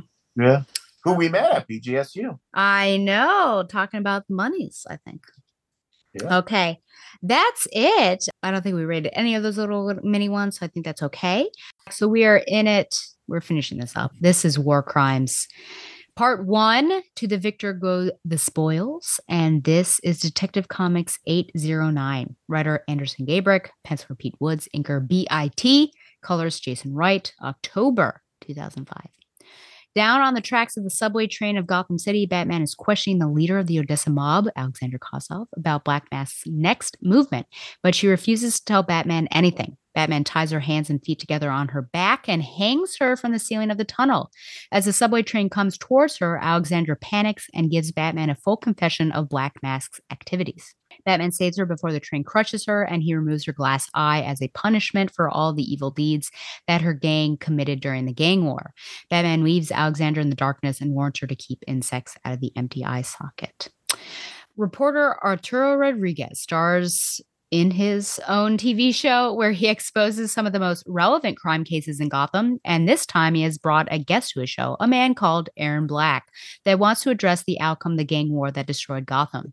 Black starts explaining, I wish they would come up with like more distinct names, but Black starts explaining that the criminals and the vigilantes are not the only ones to blame for the situation, but the GCPD is also guilty of letting things get out of control. Black also talks about the death of Stephanie Brown, as he has researched a lot about the case. He explains that Brown was the vigilante known as Spoiler and that she was also the latest Robin, and he blames Batman for allowing kids to undertake his crusade and cost their lives in the meantime. However, he explains that the death of Stephanie happened under mysterious circumstances and that she might still be alive if not for all the events that evolved during the gang war. Aaron Black asked the people of Gotham to gather together at a memorial for all the people fallen during the gang war. That night, Bruce keeps a close eye on the meeting that Black Mask was supposed to go to, but the criminal never showed up. Back in the Batcave, Bruce examines the information on the Bat computer when Alfred delivers Bruce a videotape sent to him. The tape was a recording of the earlier show where Arturo Rodriguez talked to Aaron Black. Bruce recalled all the past events until the death of Stephanie, and after watching the whole video, he decides to go out and investigate who is responsible for leaking information about Stephanie's death and for sending him the tape, as it is obvious that it must be someone who knows that he is Bruce and Batman. Batman goes to see Leslie Tompkins at the East Side Clinic, but upon arriving, he learns that, oh my gosh, she quit and she has gone away for a few days. After talking to a nurse, Batman learns that Leslie and her personal assistant Vera shared some sort of secret about Stephanie's death. Batman also learns that the files from Stephanie Brown have been retrieved by Leslie's assistant, and soon he goes to see her. He arrives at her place, and when he enters her room, he finds her dead body, crucified to the wall, and written with batarangs, I believe, and written in blood the word snitch. Batman notices the folder with the confidential information about Stephanie was in the bed, but a quick glimpse makes him realize that the last pages are missing. Batman leaves the place and goes to Leslie's home, which is utterly empty, and Batman doesn't quite understand why Leslie would leave in that manner, as if escaping from something or someone. Batman returns to the crime scene and takes a closer look, after which he realizes that Leslie's assistant was stabbed in the wrists, ankles, and chest with some of his own batarangs. And after removing them and cleaning the message written in blood, Batman puts the body back in the wall. But this time, he places knives instead of discarded batarangs. Listen, I had a major issue with what was going down here. Someone is trying to frame him, and Batman believes that it must be Black Mask. The next morning, Bruce Wayne goes to the memorial organized by Aaron Black, and after the whole day of looking closer to the man or into the man, Batman thinks he knows who Aaron Black really is. As Black leaves the gathering, Batman approaches him and tells him to stop pretending, as he already knows the truth. From behind Batman, a voice tells him he also knows who quote-unquote Batman really is. The person posing as Batman turns around and discovers that Joker is aiming a gun at him and laughing maniacally. I don't know if that was that DC Wikia's recap. It was. Yeah, they spoiled the reveal that it was an imposter. They did. Yeah, I was like, that transition is a bit odd. Yeah, because there's a Batman. He starts beating up on Aaron Black, and you're like, what's happening? And then another Batman appears and Joker. And as me reading this at the time, I thought that it was Batman, and the cliffhanger when the Joker says, "I know who you really are," and I'm like, the Joker's because somebody sent something the Wayne Manor, and they know, so they know who Batman is. So I was like, did the Joker do this? And I had to wait till part 2 to see that was so. But DC Wikia, they're not going to keep us in. Yeah, they just went for it. Yeah. Although it is hard to recap that without either line or giving away the part 2. Yeah, and I will say that even though the writer of the Wikia said that Alexandra had a glass eye, that I think it must have been some other sort of stone, because he does say that it would feed several families, and that's why he snatches it from her eyeball, her socket. I guess I'm silly. I did not know that the gang war only went on for 3 days, because boy, did that feel like weeks. It was weeks for us. It really felt like it. Well, Did you know that it was 3 days? I feel like it was longer based on the school shooting and everything that went down. Yeah. But I would honestly have to go back and look through. And if I was in my 20s, I would, but I'm in my late 30s now. And I'm like, I don't have the time to is it really important for me to fact check this right now? I'm like, if Batman says it's 3 days, I'll allow it. Yeah, it was. There's some disbelief on my side, I will say. I'm kind of with you on that, because I remember a lot more transitions, especially around Act 1. Yeah. I can buy Acts 2 and 3 being 3 days maybe, but... Yeah. Oh, yeah. Okay, let me see if I can find this. This is where you're going to talk about the nurse. I do want to talk about that. My first point is about Arturo. During the gang war, he was abducted. This is Batman narrating. During the gang war, he was abducted by Black Mask and forced to record his atrocities, and he blames me. Go figure. This is literally I don't think Batman would say go figure. Once one of my biggest supporters, how far things have come. My question was, does Batman not give Arturo more credit when talking about how he doesn't support him any longer? Because it felt like he was leaving out some facts. I do remember Arturo, like in War Games, did turn on Batman really quickly, like after the school shooting. He's like, shooting, yeah. Yeah, he's like, well, Batman, like, it sucks now. And I'm like, were you not like the biggest Batman pusher like a few pages ago? Like, he's a great man. But it's just interesting, this transition that, he's abducted and forced to record the bad things that Black Mask is doing. He blames Batman. Like, I don't know that. I never got the sense that he blamed Batman. I think he was pretty anti-Batman before that. Yeah. And Black Mask abducted him and he was like, hey, I like being alive. Let's make a deal so I get to be alive. Yeah. It was just, very interesting. Well, we'll move on. I really didn't like this. I don't think that Batman would do this. So I guess, what your thoughts are. Batman really messing with that crime scene. I found it disturbing. He's cleaning things, making it so that he is not going to be implicated, and leaves her hanging. I have mixed feelings about it because number one, when he left the crime scene in the first place, I was like, what are you doing? That's just going to make it worse for you. Then he's like, oh yeah. Then he goes back and cleans them. Like, okay. I would be okay if he would have just taken the batarangs out and cleaned the snitch stuff. But then, like, to set her back up with, like, alternative weapons, I thought that was when it went too far. Like, as opposed to leaving her on the bed or dropping her off he can't drop her off anymore, like, because the cops are mad at him. But I'm glad that he got rid of the stuff that implicated himself. Yeah, it was weird. Just take her off the wall, putting her back on the wall. That was something. Yeah, I feel like the Batman that I do like is one who treats victims with dignity, alive or dead. And I did not see that here. Like letting their ex-boyfriends spend their final moments with them before they die. I mean, I'll ask, I think later on about Batman's methods in this particular story. And I also do have some questions about Arturo. I think I'll say that for the next one. I think those were the three things that I had on this particular issue. Any thoughts from you?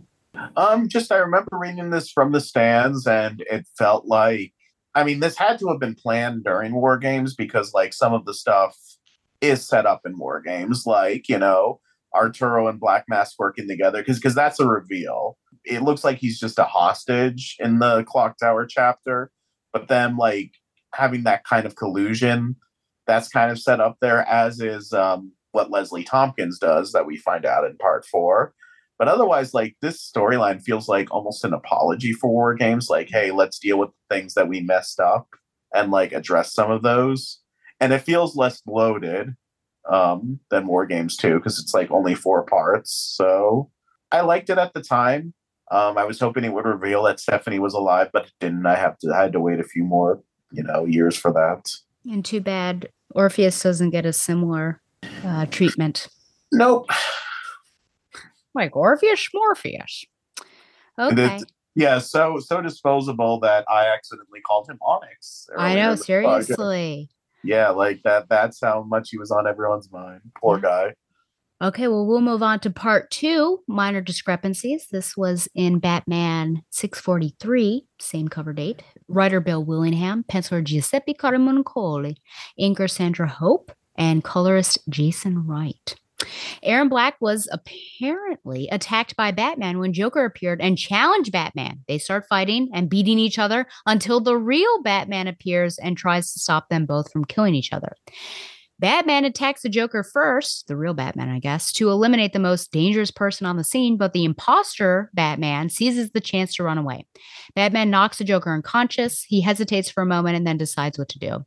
He tells Aaron Black to get somewhere safe before the Joker recovers, and then Batman starts chasing down the imposter. Meanwhile, Arturo Rodriguez is having a conversation with Crystal Brown about her future appearances on his show, where she's going to tell the audience the story of her daughter, Stephanie, and how she was killed during the gang war, and he really wants some waterworks from her. The imposter Batman climbs to a rooftop and takes off the disguise, revealing himself to be Black Mask. He calls some of his men to pick him up at the place where he is, but he wasn't able to tell them where that place is because he lost track of the location during the chase in which he believes to have lost Batman. What a sentence. However, Batman jumps at him from behind at the same moment, and they start fighting. Black Mask tries to stand his ground against the Dark Knight, but Batman is able to overpower the crime lord with ease. Before delivering the final blow, Batman tells Black Mask to remove the costume, but the criminal takes out a gas grenade and uses it against Batman, who tries to put on his gas mask. But in the meantime, Black Mask again manages to escape for good. Bruce goes back to the Batcave and tries to solve the mystery of the disappearance of Leslie Tompkins and Stephanie Brown's medical records from the clinic, along with the death of Leslie's assistant. Alfred suggests that maybe he can find useful information using his unique detective skills that he's just rediscovered. And after a quick lunch break provided by the butler, Bruce finds that the medical records about the medications administered the night of Stephanie's death were altered. I would almost call that inventory rather than medical records, but we'll go with it. Were altered, and I don't think Bill Willingham works at hospitals. And he deduces that someone let Stephanie die deliberately. Bruce's anger gets out of control, and he starts training with his punching bag until it breaks. Later, the manager of WBGK is waiting for Arturo Rodriguez to show up, and when the man finally does, he demands an explanation for the lack of important interviews on the show. Rodriguez explains that Aaron Black has disappeared from his radar and that he just has Crystal Brown as replacement. However, the manager shows Rodriguez that Aaron Black has not disappeared, as he is giving an interview to Winona Chen over at Channel 7. Black, who has taken over the alias of the Reformer, tells that he was attacked by 2 Batmen and that he believes that there might be many more of them prowling the city.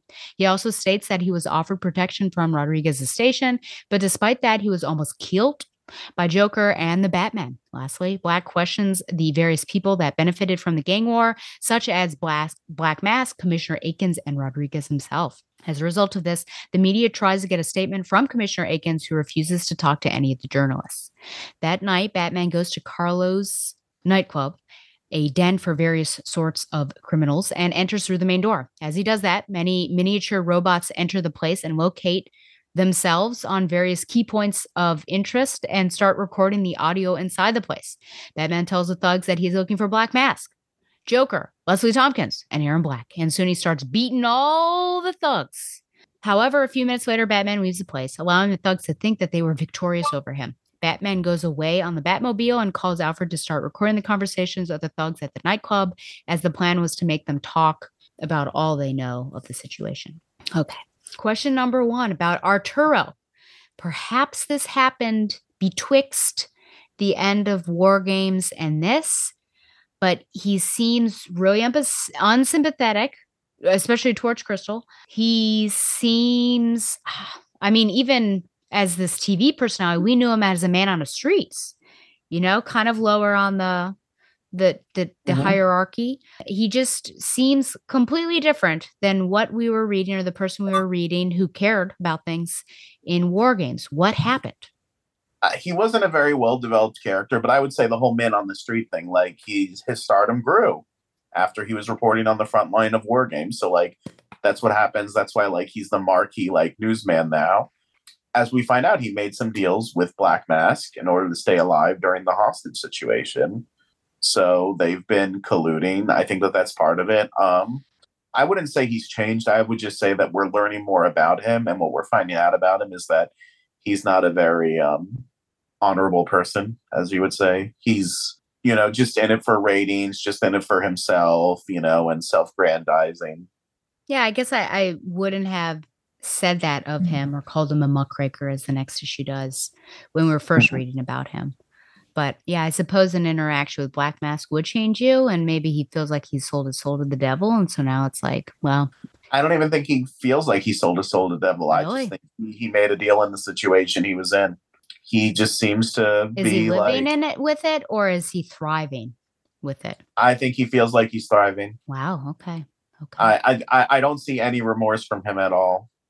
I would agree. Yeah. I would agree. Yeah, but he doesn't see this as a deal with the devil. He sees it as I want to survive. Let me make a deal with you. And I don't think he feels too bad about it. Oh, okay. He's certainly, plotting this innocent woman's death. Stephanie's mom. It's weird calling her Crystal for me because so this storyline is actually the first time that she's referred to as Crystal Brown. She was Agnes before this, but they changed her name during this storyline because I don't think that they knew her first name because her first name wasn't said very often because most of the characters that she would interact with would be Stephanie, who would call her mom. Do you think you would lose your life to save others? Or would you go the path of Arturo and save your life? Man, I mean, that's acting like that there's two choices. Like the path of Arturo, like he's just reveling in it. We don't know what we would do until we're faced with that situation. We can never say because there's that primal fight or flight instinct. I would like to think that I would lay down my life to help others. Yeah. Just, I guess, knowing what would happen, Yeah. If you're not going to control Black Mask. Again, Arturo doesn't seem to mind. That's what shocks me. Yeah, he's a willing participant. I'm surprised that it's shocking you because again, like he wasn't a very well developed character. Like we didn't see him but he seemed like a decent human every time we saw him in War Games. He seemed like a human in War Games to me. Okay, maybe not a decent human, but a human. I mean, he turned on Batman very fast. But then again, you turn on Batman every episode, and you're not working with Black Mask. When Batman walks out with a young, no, I'm not. When Batman walks out cradling a dead teenager, I'd turn on him too. Like, what have you done? What have you done? Just like Spider-Man 2. Maybe that's why he turned on Batman so fast was not because of morality, but because this could be a good angle for ratings.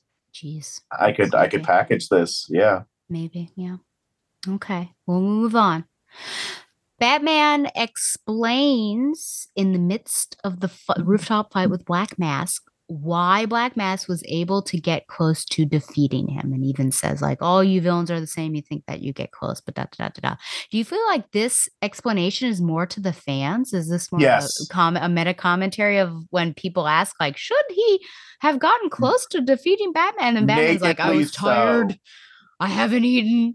I've been stretched thin." Yeah, and he's like, "That's why you're able to." Yeah. Okay. Very nakedly so. Yes. Nakedly, Donovan. Is that you? now the word naked automatically means Donovan. Like. Yeah. Even the first time I read this, I was like, oh wow, yeah, this is written for the message board fans. Like, absolutely.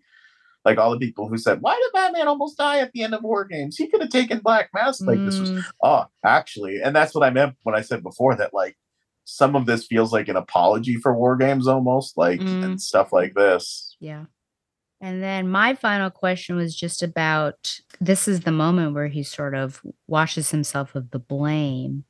When he's punching the punching bag, is that in this issue? Is that? He's like, hooray, Stephanie's death isn't my fault, but whose fault is it? I still rightfully carry a lot of the blame for what happened during the gang war, but not this. Not her, not anymore.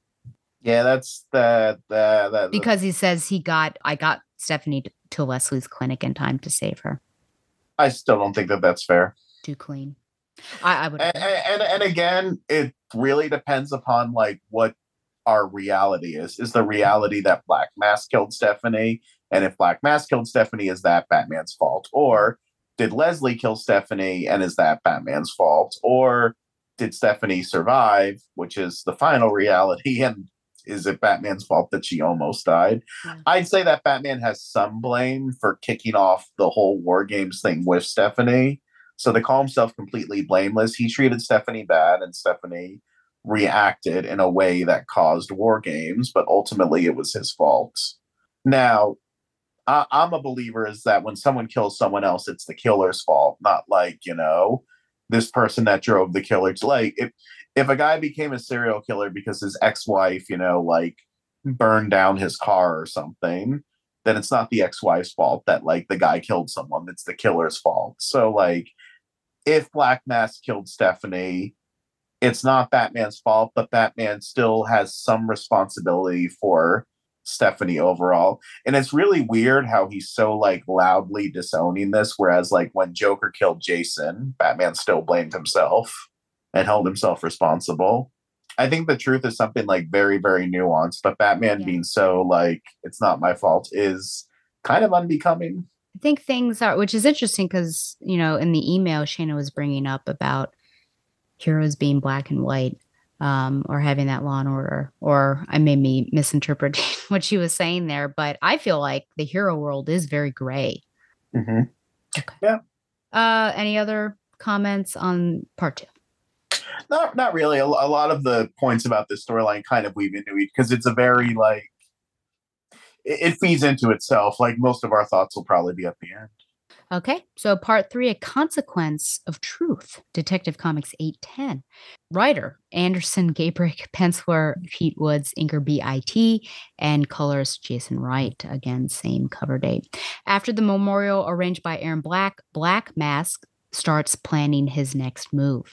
In the meantime, Batman pays his respects to Stephanie Brown at the memorial at the site of hundreds of people. Batman then leaves the place and contacts Alfred to learn more about the thugs' conversation at Carlos.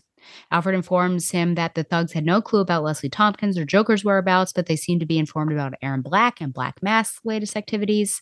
The information led Batman to Winona Chen, the main anchor woman from the Channel 7 News, the main competition of Arturo Rodriguez and Channel 8. Batman spots Chen as she walks to the rooftop of Channel 7, along with 3 bodyguards, and he uses a smoke battering to eliminate the men protecting her. He grabs Chen, takes her to a different rooftop where they can talk without restrictions. Chen is afraid that Batman might kill her, but Batman explains that Black Mask is the one who has been posing as him and killing people. He also tells her that he only wants to know how to find Aaron Black, but before revealing that information, Chen wants something from him in exchange, which we don't learn about until later. And I have a question about. Aaron Black is sitting alone in his apartment watching a picture of his family. Looking at a picture. I don't know, man. I don't know. Well, looking at a picture of his family during one of her daughter's birthdays. Looking at a picture of his family during one of his daughter's birthdays, and he sheds a tear of sorrow. Batman arrives and finally uncovers Aaron Black as Arthur Brown, aka the Clue Master, who was returned to Gotham after his deadly accident on a mission of the Suicide Squad. Brown reveals that he barely made it out alive from the accident and that while recovering, all he could think of was his daughter, Stephanie. As soon as he recovered, he returned to Gotham to see her, and he found out that she was killed during the gang war. Batman wants Brown's help finding Stephanie's missing medical records, but Brown reveals that his ex-wife, Crystal, is going to make a big reveal soon. Just then, Arturo Rodriguez starts broadcasting his show Taking Sides with Arturo, in which he has Crystal Brown for a special interview.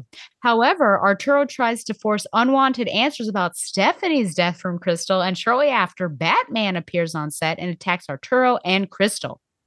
He starts telling them that Stephanie was worthless and that her death was well-deserved. Both of them try to attack Batman, but he overpowers them both until someone grabs Arturo from behind and tosses him away from Batman. The person that tossed Arturo was, in fact, the real Batman, and he rips off the mask, I will say it's a very disturbing scene, from the fake Batman, revealing once again to be Black Mask. Batman tells Black Mask to give up the medical records he stole, but the crime lord instead burns the corner of the folder before being stopped by Batman. Black Mask then runs away from the building, and Batman tries to follow him without success. Upon returning to the set, Batman watches as Crystal Brown rips the medical records to pieces, and she explains that it doesn't matter how her daughter died, but the fact that she is dead is all that matters to her. Later, Batman keeps searching for Black Mask, unaware that he was taken by the Joker, who is holding the crime lord and pointing a gun at him. Black Mask hits the Joker, takes the weapon from him, and tries to turn the situation around, but the gun he took was, of course, a toy gun that shoots a bang flag, and he fails on his attempt. Joker pulls out a real gun and shoots Black Mask in the leg. As Black Mask crawls on the ground, Joker explains that he has been chasing Black Mask all along since he took the job he likes more than anything else in the world. He took this job from Joker, and that is killing Robins. I only killed the one. Well, he wanted to make it a pastime of his. Okay. How shocked were you at the reveal when you were a young whippersnapper Josue picking this issue up? I was in my Aaron Black, 19 or 20. Like you just got out of diapers. How did you feel? Wow. I stay pretty like not that shocked. It kind of made sense, like, with the appearance and everything, and obviously I've never actually read his death in Suicide Squad, but I had heard about it, so I was like, oh yeah, it makes sense that he'd come back. I do like Batman being like, and that's why you sent me the tape. And he's like, I never sent you any tape. And that it's nice to see Batman like kind of like lost because he's always like, oh, I was 6 steps ahead of this thing or that thing, which is why like it annoys me in part 4 when he like tells Alfred, I knew the secret to this mystery all weeks ago. I just decided not to like say anything. And it's like, you didn't know. You were telling Arthur Brown, you sent me the tape. Long answer to that question. No, I was not shocked. And it was actually kind of nice to bring him back for something like this. I was shocked in 2023. Oh, really? I didn't know. Oh. I didn't know. I could tell that I was like, oh, well, it's someone that Batman knows because he's saying like, you seem familiar, the raspy voice. I'm like, who could it be? Who could it be? The face. I'm looking at the scarred face. I don't know. And then, it was Arthur Brown. I was like, oh, that makes sense now. So I like it. I think it makes sense. But I was shocked. Yeah. And they don't, he does not reunite with his daughter until the very end. In fact, you covered this on your podcast years ago when you were just out of diapers. Oh. Like in the first, Stephanie and Stephanie's title at the very end, because he was presumed dead and came back, and then she's presumed dead and come back. So they don't come together until I think it's like the last arc of her Brian Q. Miller book. A reunion of sorts. Yeah, and I think he still looks like this. Doesn't look like this anymore because of continuity changes. Yeah. Or maybe plastic surgery. Maybe he got Tommy Elliott. I will say this right here, where like Batman's like digging into his mouth in order to rip open his rip off his face. I will say that was disturbing for me. Are you surprised that Crystal Agnes Brown destroyed the files? I didn't even tell you her maiden name. You would have added that in there because when we first meet her, she's Agnes Dallinger. So Crystal Agnes Brown Dallinger. I think Dallinger would go first. But are you surprised she destroys the files? No, because I get her mental state of mind where it's like knowing the answer is not going to give you any comfort one way or another. Also, I'm wondering if she already knows those files have been out there and they've been passed around. And even Arthur saying oh, my ex-wife is about to make this announcement on TV. Does that mean that they've been colluding too? Or does he just know that because he's been talking to Arturo? You know what I mean? And if he knows that because he's been talking to Arturo, does that mean that he knows about Black Mask is about to kill his wife? Which there's kind of a lot with the whole Black Mask, Arturo, Crystal Brown, Joker plan where I need to read this again to understand it more. I feel like Arturo is playing both sides, but Arthur's only playing his own and going. Yeah, I don't think Arthur is connected to Black Mask at all. But he knew about that what his wife was going to say on TV. Maybe he wasn't colluding with his wife, but and maybe Arturo didn't tell him that he was going to kill Crystal. I don't think Crystal Agnes Dallinger Brown. I don't think Arturo would have revealed that. And I don't think Arthur would have been down for that plan either. I don't know that he actually knew what she was going to say because she came in thinking that she was going to talk about one thing, and then Arturo started bombarding her with questions, and then the last question before it all happened is who is Batman? Yeah, because it's set up that she was going to reveal Batman's identity, but then Batman killed her. That's the frame up. Yeah, I mean, there's some confusing. So I guess she's not. Yeah. So when I say is she colluding with them, I guess she wouldn't be because then she'd be colluding her own death, which I don't think she's a part of. I think she's, but I totally get her destroying the files. Yeah. I think she's completely separate, an ignorant third party of what's going on. Ignorant of what's going on. Yes. I mean, I was shocked that she did it because kind of answering the question of how and why. But, the point stands. Yeah, she's dead. That's the only thing that really matters. It's not like the information is going to bring her back. Though I think in Batman's mind, it's about justice again, right? He wants the person to pay for what happened to her. I mean, and there's been some real life parallels because, as I mentioned, when we started doing War Games, some people who I know, they lost a family member in real life.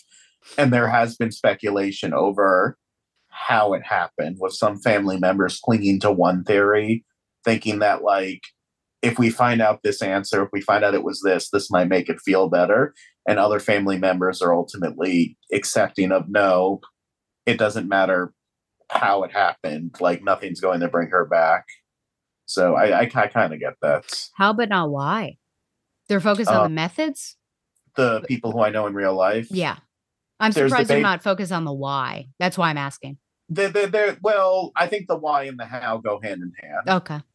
And I'm being purposely vague because I don't know, because it's a heavy topic and I don't want to. Understand. Yeah. I don't want to like blindside the listeners with like, man, we came to Batgirl the Oracle for fun, but is this show ever fun?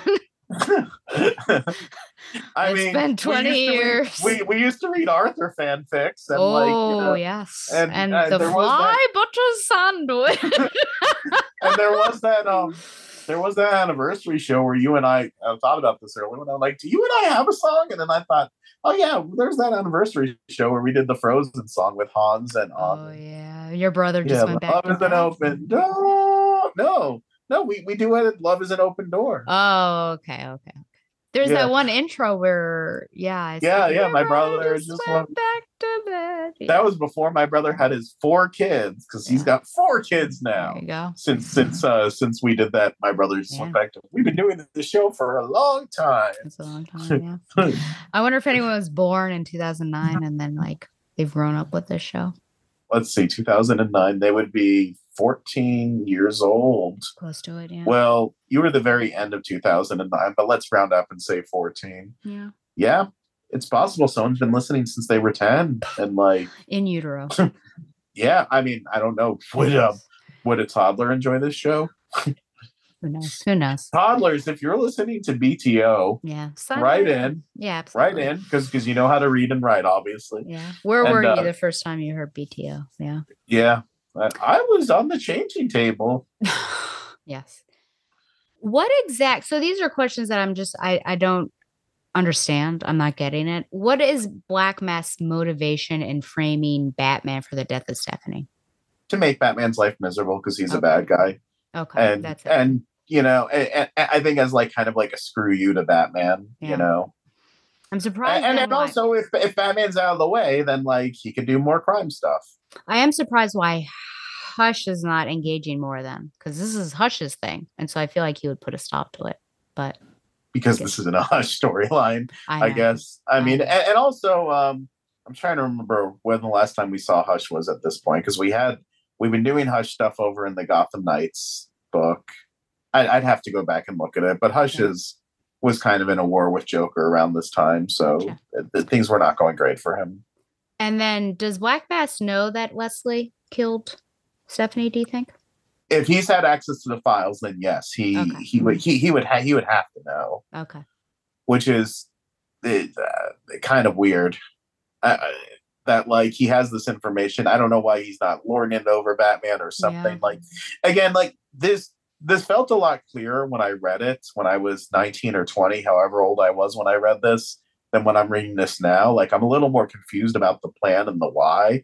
Maybe it's because I was reading it like week to week at the time. So like I had moments to like look through the clues and like let it sit with me more. Whereas like this one, I just read in an afternoon in one sitting and I'm like, yeah, why did Black Mask like choose to do this now? Why did he go for the medical records now, etc.? Like, I guess there's a lot of questions, and then when you realize that Stephanie's alive, actually, which wasn't planned when this was written, that raises more questions about certain things. Yeah, emotional blackmail doesn't seem to be Black Mask's shtick, but it seems like that's what he's doing here to a certain extent. I mean, if Batman. It's a way to with Batman emotionally. Oh, I said an F word. Sorry. Oh, well, luckily I get to bleep that on the audio, but it's there now for posterity. Posterity? Ooh. Yeah. Will I get one of those NBC lip flaps? But yeah, he wants to mess with Batman emotionally. And then also, if Batman gets caught and like, arrested for this, then he gets to do more crime stuff without being stopped. Yeah. Sonics isn't going to do anything. She's too busy being forgotten. Jeez. Those are my thoughts. Every time Batman says, I'm all alone, you ever think Onyx is just like, well, screw you too. Like, I'm here. It's like, all my allies are gone. All my allies have left Gotham. Every single one of them. All of them. Everyone. And meanwhile, Onyx is like, I'm literally trying to keep the peace together in this neighborhood. I'm sure there's some racism has to do with that. Did we see Onyx anymore after this? Probably, but like, okay. I'd have to look. And I guess I could always go on DZ Wikia and see her appearances and see where else she pops up. Well, any other thoughts on part 3? No Celtinos. So then we have the finale, Judgment at Gotham. This is part 4, Batman 644. Writer Bill well, then we have 6 more epilogues and another trade to go. I almost reached through my camera to strangle you. Yeah. Okay. Writer Bill Willingham, penciler Giuseppe Camuncoli, inker Sandra Hope, and colorist Jason Wright.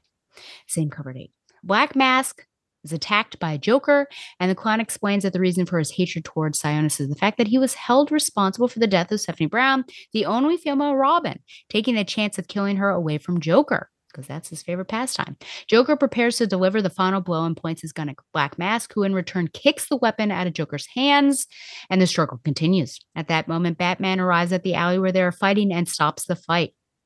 Joker and Black Mask try to escape, but Batman manages to get a hold of them and restrains them long enough for the GCPD to arrive on the scene. Batman drags Black Mask close to the police, but Joker pulls out a couple of guns from his jacket and points them at Batman and Black Mask. His guns seem to be only toy guns with darts as ammunition, but Joker shoots them and the darts stick to Batman's chest and Black Mask's forehead. As soon as they are in contact with the target, the darts start burning Black Mask's head and Batman's suit. Acid. Joker explains that he coated the darts with acid and glue, so they can't be removed. Batman removes the upper part of the Batsuit. I do have a question about this. And then he takes out a basic solution, meaning it's, acid and base, that sort of thing, from his utility belt and neutralizes the acid that is hurting Black Mask's face. Joker is enraged at Batman, but the Dark Knight's wrath is far worse than Joker's, and he knocks the criminal out with a single punch. Batman drags both criminals to the police and gets on his way. However, some of the officers try to arrest Batman, but he convinces them to leave him alone for their own good. A few days later, Winona Chen and her partner give the news about the outcome of the trials concerning Joker and Black Mask. Joker's lawyers will most likely use the insanity plea to send Joker back to Arkham, while Black Mask is going to be convicted for the murders of Stephanie Brown and Vera Cesares. But he manages to escape from police custody moments before the trial by killing 2 guards, 3 civilians, and the judge. The Odessa mob leader, Alexander Kosov, is convicted for conspiracy to commit murder in the events of the Alamo High, and the famous reporter Arturo Rodriguez is also indicted for conspiracy to commit murder. It is revealed on a videotape sent by an anonymous person that during the moments in which Arturo was Black Mask's hostage at the Gotham Clock Tower, Arturo allied himself with Black Mask and started working with the crime lord, giving him access to all kinds of confidential information. Rodriguez was fired from his network and soon was arrested by the police as he played an important part in the attempted murder of Crystal Brown on his own show. Alfred Pennyworth and Bruce watch the news in the Batcave, and Alfred is glad that all the events from the gang they're all in the past. However, Bruce has 2 more unfinished pieces of business to attend to and asks Alfred to prepare the Bat plane for later that night, as he is going to travel out of the country for a few days in order to find Stephanie's true killer. Batman's first stop is in Gotham City in Winona Chen's apartment. Winona is utterly scared when she enters her apartment and finds Batman standing in the darkness, as anyone would. Batman is there to fulfill his promise made to her after she helped him find Aaron Black. Batman gives Winona a folder with information about the arrangements he made for her. He tells her that one of the 3 big national networks is going to call her and offer her to host her own Sunday news show. And during the first run, she would interview Superman himself. Winona is astonished by Batman's kindness, and she feels like kissing the man, but soon she realizes that Batman is gone. Batman then takes the Bat plane and goes all the way to Africa, where he locates a mission camp. He tracks down Leslie Tompkins, who has returned to Africa to work as a volunteer for relief efforts. Batman watches as Leslie works harder than any other person in the camp, and when she is finally alone in one of the tents, he approaches her. Leslie, and she's not practicing medicine, by the way. She's kind of doing grunt work. Leslie is grateful that he has found her at last, and Bruce demands an explanation as to why she let Stephanie die. Leslie explains that she was desperate and wanted to finish the Caped Crusader's dream once and for all, and she decided to do so by letting Stephanie Brown die. She's regretful of what she did, and she burned her medical license and gave her fortune away. I don't know how she got it. You can tell me that. The only thing that she wants now is to end her torment, and she asks Bruce to kill her for good. Bruce refuses, as his code of honor would never allow him to kill another person, unlike Leslie. Bang, bang, shots fired. Leslie tells him that she has set up a fund for Stephanie's daughter, but Bruce replies that no fortune can replace the presence of a kid's parents, as he remembers his own tragic past. Bruce decides to leave the place and give Leslie one last word of advice. She must never try to contact him again. We'll see how long that lasts. She won't return to America, and she won't practice medicine ever again. If she breaks one of those rules, Bruce will hunt her down, as she is now just another criminal on his large database of names. Batman allows Leslie to stay in Africa to deal with her own torment as he returns home. The end. Controversy. Yeah, What was that ending? Leslie Tompkins killed a kid, and now. Yeah, so we'll start with the easier questions and then we'll get to that. So, do you feel like Batman has to rip off his own suit if he has this base spray that he uses on Black Mask? I'm not a chemist, so I can't say. So I'm just going to make up an answer and guess and say he doesn't have to. He just wants to show off his body. The secondary one is, should he be able to rip his costume, his outfit, so easily? He's been trained to that is a good point. I mean, that whole scene was just like, okay, if you had enough for Black Mask, you could have used it on yourself, but there we go. That was just an easy one. Batman in this story, in War Crimes, seems to find, I'll say some comfort. It feels good to him in the stress that he's feeling or has felt. He finds comfort in the violence that he's putting forth on other people. Talks about it in the bar. Of course, the bag or everyone else he's beaten up. Do you have any thoughts on the heightened violence? If Leslie Tompkins could read Batman's narration, she'd be like, "Told ya." Yeah, that's kind of concerning. I prefer my versions of Batman where like he feels like the violence is something that's unfortunately necessary, but he wished he didn't have to do it. Like he's not out for like, beating people up. He's out for protecting the innocents and like preventing crimes. That should be his primary goal. So him reveling in the violence, that's a bit much. Yeah. I was shocked too. I mean, maybe we've seen this before in some other storylines where he's really been pushed to it, but it just, it's a little disconcerting. I mean, like if he's mad to be in that bar and beat them up. If he's mad at the Joker for killing Jason or something like that, like those are situations where I'm like okay with him reveling in the violence. But when it's a story like this, I'm like, this is not really necessary. He shouldn't enjoy that. I mean, he enjoys scaring them, but he shouldn't enjoy like the violence. Yeah, I think that turns you into a psychopath. So that's it kind of like almost proves Leslie's point, which like we're not supposed to agree with Leslie in this story. Yeah. I feel like maybe we've already answered this in our discussion about Arturo, but were you surprised when you initially read this that he was in this deep with Black Mask? I took everything at face value when I read it the first time that, he was a hostage. And then when I saw that, like, actually he's been colluding the whole time, that was like a teeny bit of a surprise to me, but only in like, I didn't know this. Like, this is a reveal or this changes the context of these comics. But not too shocked. Because like I said, Arturo, and like we discussed, he wasn't a very well-developed character. So like, this is just us finding out more about him and surprise, he's not an honorable man. Yeah, I think it certainly was a revelation in terms of what we had seen of him in this storyline. It wasn't as shocking, but if it had gone from what we saw before, because I still have a slight disagreement on our view of his characterization, then I would have been very shocked that, that Arturo, he's in a league. Yeah, because it just would have been like a 180, I think. And then final easy question.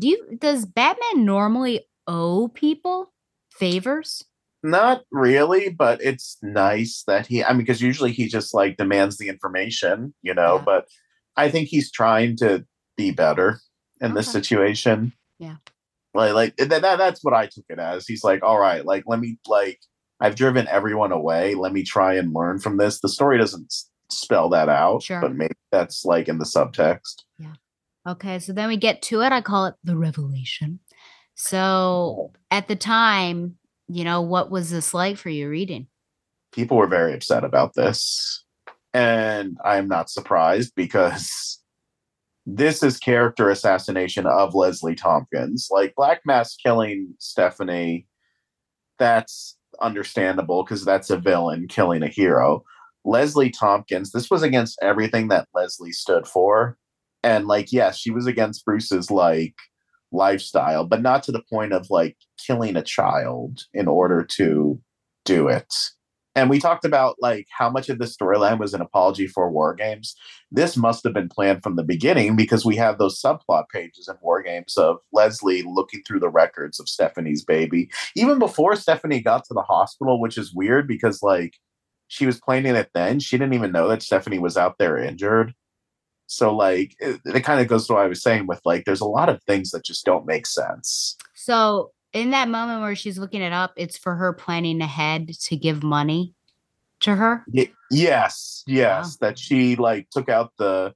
I remembered it wrong when we talked about it then, because I remember that she took out a life insurance policy on Stephanie, and that when Stephanie died, she cashed that money in for the baby, but I guess it was just her giving away her fortune. Interesting. But yeah, she was planning Stephanie's death then. That's like a Batman situation of how, like, far in advance she was. Well, she didn't even know that Stephanie was captured by Black Mask and was going to be dropped off at the hospital unless, like, she had psychic powers or something. Like, but yeah, this is character assassination of Leslie Tompkins. This was something that should not have happened, and it's been retconned, and rightfully so. Do you think, is there any world that it seems like something Leslie would do? Because she's blown up at him, and other, I feel like No Man's Land, like, she was the one that was like, you shouldn't beat up Killer Croc because I don't believe in any violence. That's not a person that's going to kill a teenage girl. And that was one thing that I liked about Leslie Tompkins versus Alfred is that, like, she was kind of like the other side of Alfred. Like, if Alfred was like Bruce's surrogate father, Leslie was his surrogate mother.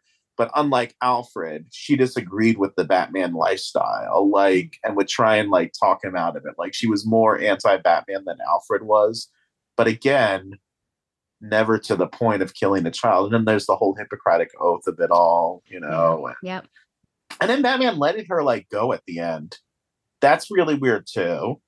And you can chalk it up to, like, he still looks at her as that mother figure and he can't bring himself to, like, take her in because of that. Or if the eventual retcon, because here's the stupid thing. When Stephanie does turn up alive, Batman says, I always suspected it on some level. So, like, if Batman suspects that Stephanie's still alive and that's why he didn't turn Leslie in, then why is he so mad at Leslie in this? It's really weird. Like, the retcons upon the retcon. It's like that Russian doll of, like, retcons, Sure, like, the nesting doll, yeah. Yeah, the nesting doll, because it's like, because when Bruce leaves, he's like, he tells Alfred, I discovered this weeks ago, but then when Stephanie turns up alive, he's like, I suspected it all along. That's why I didn't put a memorial in the cave. It's like, what is even in Bruce's head in this scene then, if we take that retcon in mind? And then the retcon did the best that it could do under the circumstances, because the important thing was that we needed Stephanie alive again. But, like, if Leslie faked Stephanie's death and took her to Africa, why did Stephanie agree to let her mom think she was dead? Why? Well, I feel like we've seen that in television and films where, like, for it to work, no one can know. But, like, the stakes aren't that high. Stephanie didn't need to. I mean, maybe Stephanie was just so ashamed of everything that happened in War Games that she was willing to, like, let her mom believe she was dead. But then also, like, why did they both go to Africa together? And also, like, they didn't go to Africa right away. Like, they said, like, oh, Leslie's been gone for, like, quit, like, a few days or weeks ago or whatever it was. And we're, like, well past War Games at this point. It's like, we've had months of this new status quo. Yeah. Like, if you look at the issue numbers. So, like, was Stephanie just hiding in, like, Leslie's, like, bathroom during that time? And then they went to Africa together? Because we find out, like, there's, like, a flashback story when Stephanie comes back. Stephanie's in the camp working with Leslie during this period. So, like, Batman doesn't notice the blonde girl, or something. It's super focused. She might have been hiding at that moment. And why did she, what was Leslie's plan if Stephanie was alive when she, sent the tape and everything for all this absolution? It's, the more you pick apart at this, it doesn't make sense. But as it was written at the time, let's forget about the retcon. Oh, actually, before we forget about the retcon, I mentioned before that, Stephanie's secret identity, that's never dealt with. Batman says here that he's, alerted the authorities. Leslie's now a wanted criminal. When Stephanie comes back, Leslie comes back with her, and Leslie does not go to jail. She's not wanted for the murder anymore. That's another thing that's forgotten about. It's there needs to be an epilogue that deals with this all. Well, there's no evidence that she's the murderer. The files, they've been destroyed. Batman found because Batman says the files were destroyed, but not the digital records of it on the computer. Okay. So all of this, let's get the files. It's that's anticlimactic because Batman says, actually, they were on the computer all along. Yeah. And I've known it was Leslie all along, but also I knew that it wasn't Leslie all along. But if we forget about the retcon and judge this story as it was originally intended to be, as it was written at the time, as it was published at the time, this is character assassination of Leslie Tompkins that was not necessary. Even though the retcon was messy, I'm glad that they retconned it. Yeah. I mean, it's very shocking, obviously. Yeah. So if we go for shock power, I think they succeeded. I think her reasoning, I understand what she's trying to do, but I think it's just messed up from stress. So it did not work out. It was not the best. I know she wants to stop it, but that was just not the way to do it. Yeah, it's very interesting. And then again, just makes, I love the way that you articulated that. You're she was stressed. That was not the way to stop it. It's killing a teenage girl. No, you're oh, she was stressed. That wasn't the way to it's just such a casual way to talk about her stress. Oh yeah, it was just one thing on top of another. She's is this ever going to end? I've got to stop it. I think I'll do this. So she should have maybe brainstormed other options. She should have done something that wasn't murdering a child. Yes. Yeah. But it does make it work. If it were a spur of the moment thing, I think this was super premeditated. I know. If I keep medical care from her, I think that would have been one thing. But yeah, the fact that we have evidence of her actually planning it makes it seem worse, I would say. Yeah. So, because this is murder. Yeah. I thought our conversation with Batman was well written. It was just really out of character. Yeah. No. It was that was a good that was a good scene, but also a bad scene because it was character assassination for Leslie. Yeah. But if I never knew anything about Leslie Tompkins, I'd be wow, this was a well-written scene. Yeah. Yeah, I guess it'd be it's tantamount to Jim Gordon murdering or something like that. What's happened? Jim Gordon has done murders. But this sort of murder. Yeah. Yeah. Yeah, generally, someone that you feel is morally, I don't know, superior to many, many characters. Yeah, just interesting. Any other thoughts on the finale? What do you think about Batman saying, you're a criminal, blah, blah, blah, the cops are searching for you, but him, leaving her there? I think that's because of their relationship. Do you think that's fair? Fair to justice? Fair in general. If I was thug number 7 and Batman hauled me for stealing jewelry, but he lets a child murderer live in Africa, then I'd be ticked. But that's the same thing with Catwoman. It's not fair and equal. I think that and also Batman, a fair characterization of Batman too. Do you think that Batman would let her go? I think so. I think that this is one time that he lets his emotions take a bit of lead. And I think that there's just this battle that he has going on, knowing that someone he has loved and cherished and was a mother figure has done this. And so I think his gift is that you're basically exiled.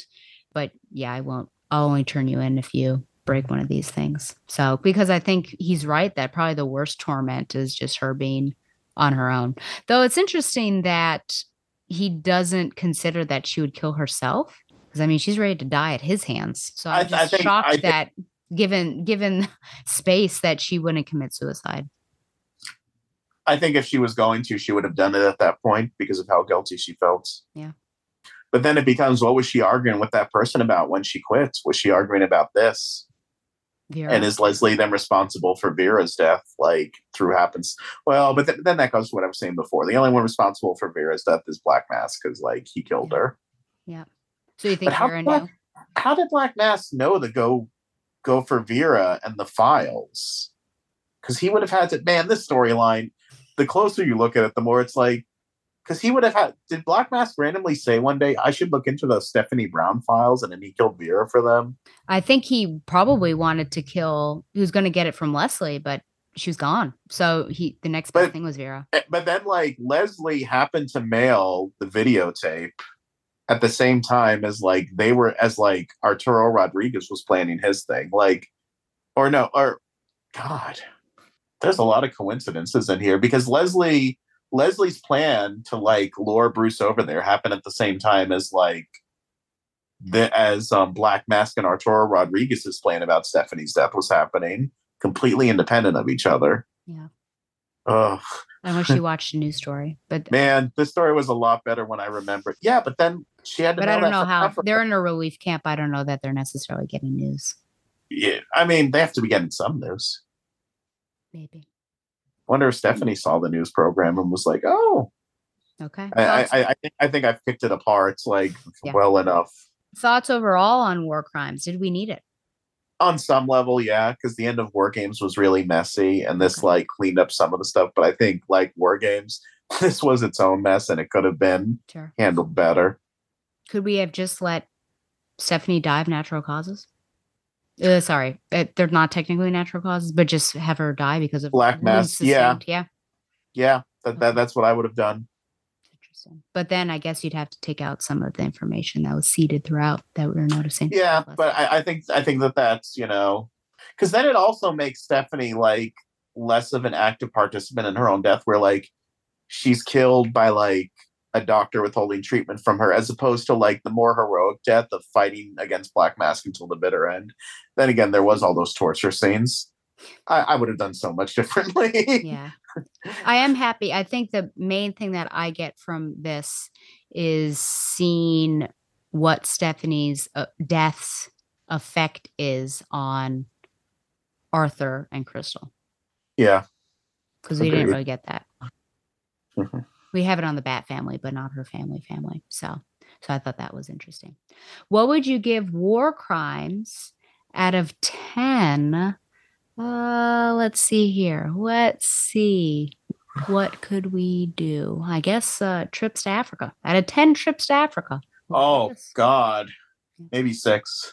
6 out of 10 trips to Africa. There was parts of it that were well written, but the character assassination of Leslie is too much to ignore. Yeah. I bless the rains down in Africa. Yeah, I guess I could have used that. That's not the song I'm using. It's interesting. I guess, there are some things that were confuzzling to me. Maybe 6.5 for me. 6.5 out of 10 trips to Africa. Yeah. Would you recommend War Crimes, War Games? No. Okay. No, I mean, maybe some of War Games, but it was interesting to revisit. Can you hear this? Yes, but YouTube will copyright infringe me. Oh. So luckily it was say no more. Yeah, luckily it was just 5 seconds, so I think it'll pass. Okay. But if it kept going, I think it would be flagged, unfortunately. Between my F-bombs and other F-bomb and the faux pas. I'm gonna have to do all this cutting that I don't normally do. So I'm lying to people by saying that uncut version because it's gonna be cut. The F-bomb. You could say mostly uncut. Mostly uncut, yeah. Could you imagine if they produced a movie? It's mostly uncut. Okay, well, I would have follow-up questions. Who would have follow-up questions? I would have follow-up questions. Oh, about what you cut? Yeah, I was what do you mean mostly uncut? If this was so raunchy that you left everything uncut, what was so bad that you had to cut? Yeah, that you had to cut it. Yeah. Yeah. Well, this is the final time you'll ever be on Back Row to Oracle. So after all my faux pas. I'm just kidding. Would you like to let the peoples know where they can find and support you? Certainly. So DC's official website, dc.com. I have features in the news section that are fun to do, fun to write. I've had a home there for the past few years, and that is it's been fun. And over on thepopverse.com, I have regular features over there. So yeah, I do a lot more writing now than I do podcasting. So those are the places you can find me on the internets. Okay. Yeah, and maybe you'll see Josh and I on the internets after we elope in Texas. Yeah. What if I just put on my Snapchat, like, because it's like a smaller audience than the kids I work with, like the picture of us saying, like, I've got the bouquet, like, or something like preparing for the wedding. They're like, just like vague like that. So like, are you getting married? Like, you didn't tell us. Like, remember when you gave me that felt ring box randomly? Yeah. You saw my classroom. Yeah. Man, our character designs were so different back then. They were different back then, yeah. That was my 30th birthday. Oh, I'm turning 38 this year. Where has that time gone? I don't know. Okay, well, I'm kicking this guy off. When I come back, I'm going to cover just Birds of Prey, because I haven't had time to read Nightwing. I feel like I'm like 5 issues behind. So Birds of Prey, Volume 5, number 2. But first, Zaius' Radio Hour featuring Amoeba by Claro. See you soon.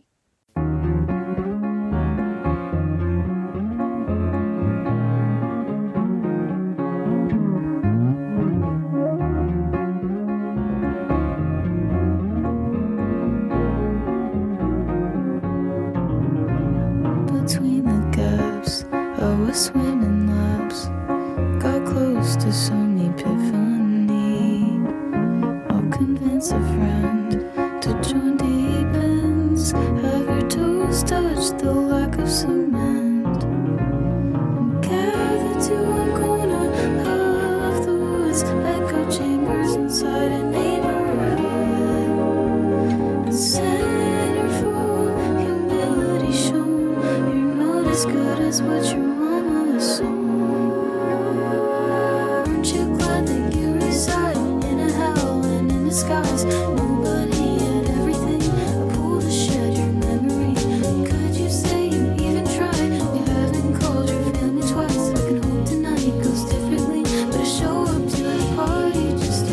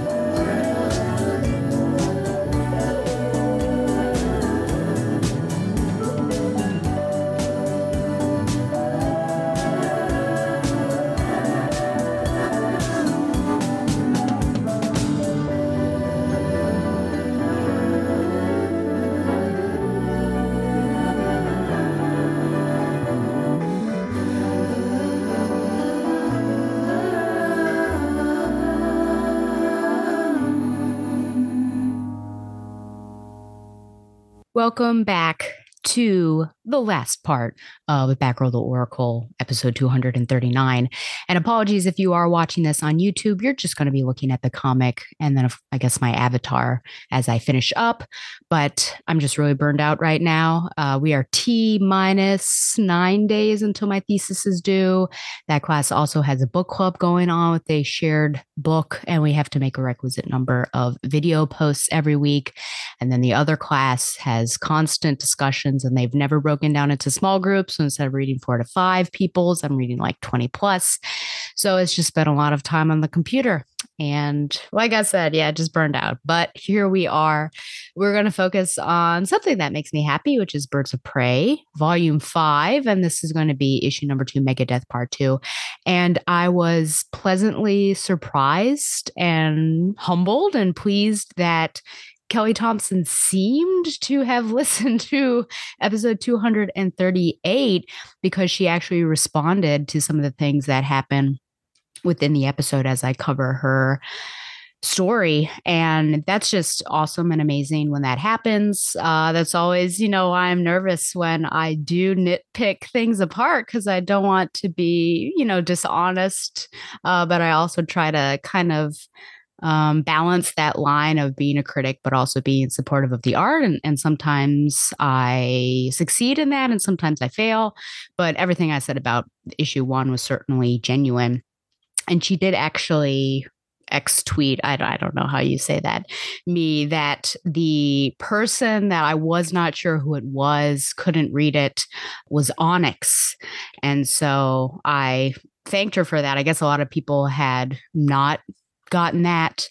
And obviously, I think that points to how much people have enjoyed that issue in particular. If they are trying to figure out who these people are and are looking at these details, no one's going to be looking at details if it's not worth their time.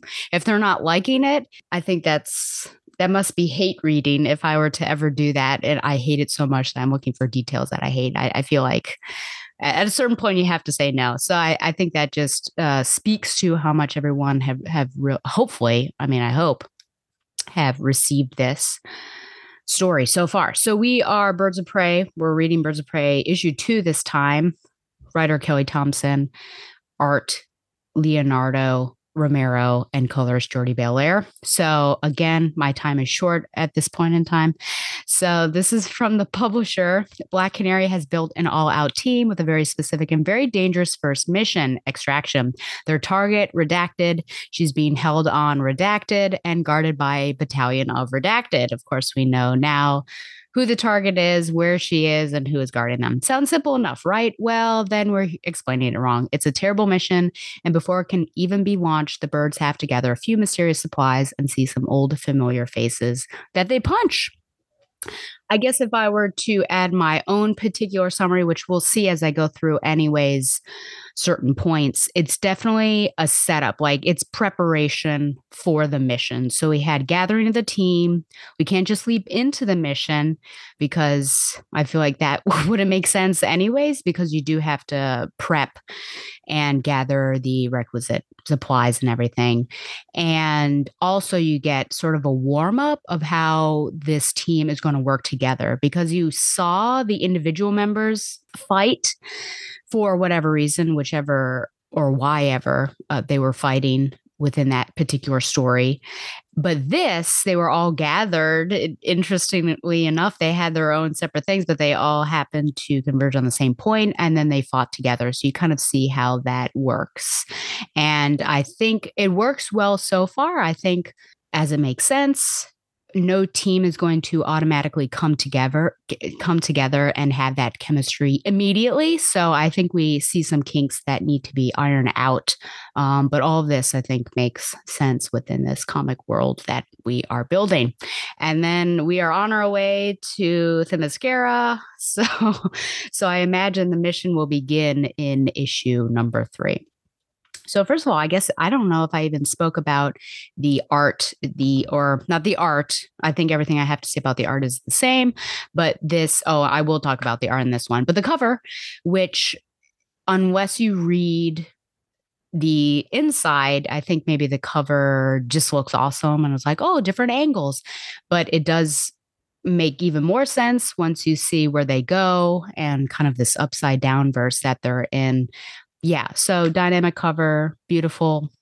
I do like this cold opening here. It says Bhutan years ago, and it is just Dinah and Sin sitting down as sisters. I think this gives new readers an idea of what the relationship was like between Dinah and Sin. Because if you're new and you've hopped on because maybe you are a Kelly Thompson stan, then you hear this Sin and you're like, what is that? Or who is that? And you don't really get, I mean, unless you do side research, you're not going to understand what that is like.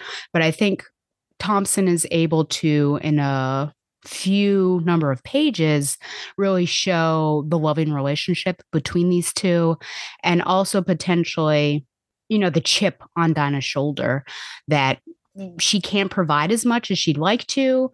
I think it also shows how important this mission is and warns us that Dinah may, in fact, be too close to this mission. So at this point in time, I'm a little worried how this mission is going to turn out. And the one person you don't think you should be worried about, Dinah, is actually the person I am worried about. So we shall see what happens, because if she has to make a tough decision and it's Sin at the center, I don't know how she's going to decide. As fans of this, obviously, it gives us a refresher on why it's important, because it's been so long, I feel like, since Sin has been in the comics verse. So it refreshes us on this relationship. It gives us an idea of what Sin has been through, and that she still retains some childlike innocence, which Dinah tries to protect. Sin does remind me a bit of Cassandra. It would be interesting to do sort of a Venn diagram of them side by side to see, the similarities and the differences. But there is certainly that feel. I mean, if you were to have a perfect little sisterly double date, you could definitely have Dinah and Sin, and then Babs and Cass on the other side, though potentially the Babs and Cass of a time forgotten and not necessarily in this particular continuity. It's interesting that some members of the team assume Dinah is leading a mission that will inevitably kill some Amazons. Okay, so the first person to walk out, in fact, was Zealot, who's like, I'm not going to kill Amazons. And then she's trying to explain that. And then Harley is one who said that. Big Barda is someone who is a bit dubious as well. So I don't know what exactly Dinah has been up to that would lead certain members of the team to that assumption. I feel like that has never been her modus operandi, but I maybe it's these, I'll say, zealots in particular, and again, I don't have any background on Zealot, her particular relationship with Dinah, that maybe she's seen stuff Dinah do in the past that makes her cautious. And also, if we refer back to my previous comment, the fact of how close Dinah is to Sin and how much is on the line, perhaps these people know that she would kill for Sin. So again, I'm a little concerned about what's going to happen in particular with Dinah leading this mission. Later on, actually, I don't know how, once we're talking about death, this is pretty later on, Cass would allow this little gesture here, Barda to bring two men to the brink of death. Dinah says, I'm afraid to ask if Greg and this Nelson person are still alive. Barda says they are. And with a worried face, Dinah says Cass. And Cass does this sort of semi gesture with the hand going left and right and says, eh. So that's another disconcerting point. Just like, well, Cass is there. Cass is someone who would stay somebody's hand. And yet, Barda really pushed it to a point that maybe she should not have. I think Thompson does a good job considering what fans might complain about or ask questions about, and uses that as questions from team members or information from Dinah. Primarily the example of Wonder Woman. Wonder Woman's brought up as someone who could help. And Dinah actually says, like, yes, that's a possibility. But what's the other possibility that she says no, and then we're screwed because our plan is out. And so I think it's brought up and it's resolved. And I think this is potentially something that fans would ask, well, why didn't they just ask Wonder Woman? And so I think Thompson's just able to stamp that down and be like, this is the reason why. And so that's very smart, because we know that fans with a bone generally don't stop asking and really hold on to things. I like all the questions that Harley asks, and that she has so many that she actually breaks the borders of the page. If you look at this and how it's just continuing to the right and breaks the natural border there. And then later, Dinah ignores her repeatedly while trying to figure out transport to the island. But with Harley, we can expect unconventional in the way that we do. And, well, look at this. King Shark arriving to commune with his people. To the very end, there he is. And it's funny that Harley actually picks up on Big Barda's comment that she, quote unquote, needed a bigger boat. You needed a bigger boat, Quinn. And then Harley is just so excited because Quinn is close to Quint and the situation. But Barda, of course, Barda doesn't make jokes. Barda doesn't know pop culture. So yeah, there's no connection for this to Jaws that Big Barda would understand. Big Barda's I'm new here observations continue to be funny. For example, at the beginning, when Meridian disappears in a way almost like after the snap of Thanos, she says the one from the future was made of dirt, which is just interesting. Interesting and funny. We bring another character in that I was certainly not expecting in the way of John Constantine. It's unclear at the moment what Dinah needed from him and what the other characters went to retrieve. Still, when she has it in hand, we don't know what it is. So I feel like we won't find out until we're on the island. I also have questions as to why Dinah needs John to lead her through a seam here, because Big Barda, Cass, and Zealot seem fine making their way on their own through a seam that I don't know how they have necessarily found. There's Zealot finding one and also pushing Harley through one. The art hint, specifically these x-rays of the characters and then angular panels later on, because the panels are all, I don't know how you even, just parallel. Well, the ones later on are parallel, but they're very structured, stiff, not in a negative way, but it's just like a general standard comic outline. And then as we get into this other section, which we notice, like we have transitioned to another place because we see this x-ray form of our characters. And now these panels are a little off kilter at a different degree, however you want to. The angles are getting a little more intense. It's just breaking it. I love that detail with the art to show that we're in a different place, and it's the rules maybe aren't as regulated or particular, and what you expect may not happen.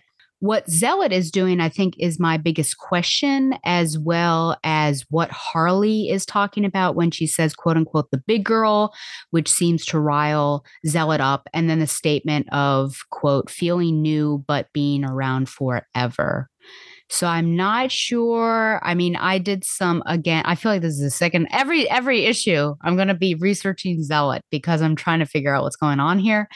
But I did look up, there was like a daughter-sister thing. I'm like, I don't think that's it. You know, I'm just looking at her history, trying to figure out what's going on. Is it going to be someone connected with Zealot's past, or is it going to be someone connected with Dinah and like an overlap? Is it someone we know, someone we don't know? I don't know. I'm just now along for the ride. I'll probably continue to look up Zealot, but we'll figure this out. This issue also gives us, like I said, our first team fight, as well as wildly different locations and contexts, which I think seems to match the zaniness of the team and give us an idea of what we can expect from this series. I mean, just the team itself, I don't think anyone could have seen this coming.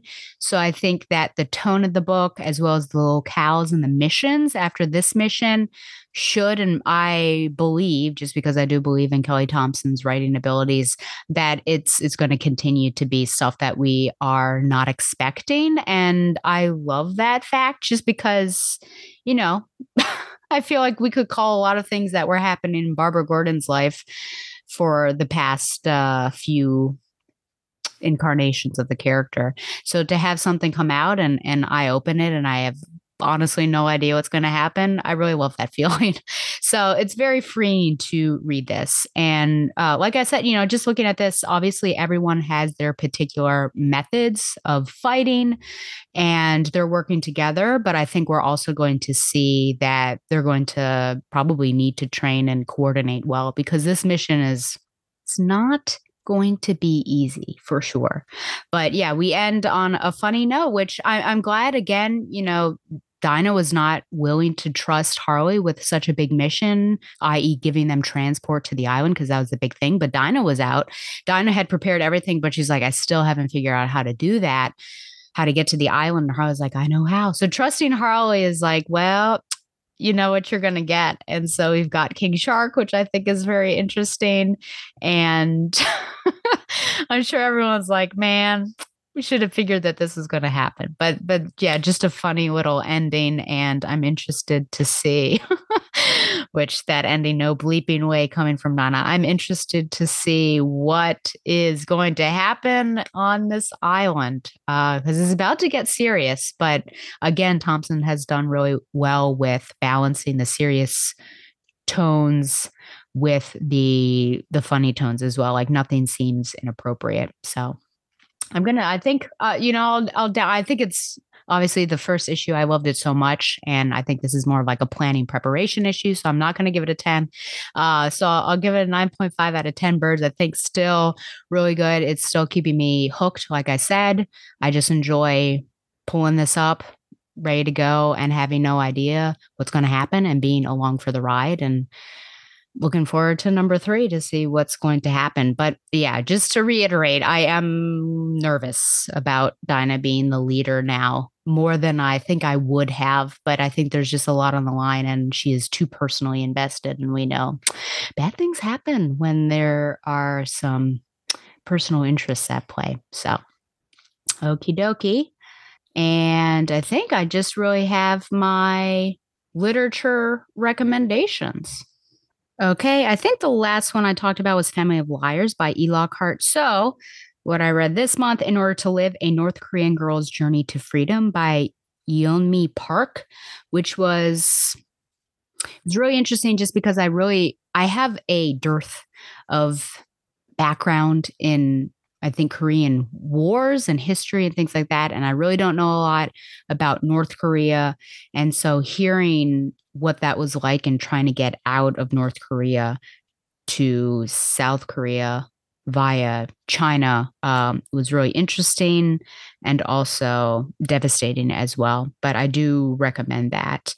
One Last Stop by Casey McQuiston, which was a woman loves woman romance that sort of is time bending, and I thought it was okay. It's not like the best one I read, but it was certainly original, I think, in the way that, I don't want to spoil it, but I guess in the way that there are some time bending things. Walden by Henry David Thoreau, which was a difficult read for sure. You have to take your time with that, but thoughtful, and certainly made me want to pursue such a lifestyle. And I think it is possible. And you can listen to that on the next episode of Required Reading with Tom and Stella. Tom led that one. Of course, I finished War Games Book 2. And then Beach Read by Emily Henry, which was recommended to me by a friend who started off, "You'd be so proud of me," which I guess because I'm a shipper. But she read this and she's like, it was so good. And so I read it and I thought, wow, this really is good. So I do recommend that.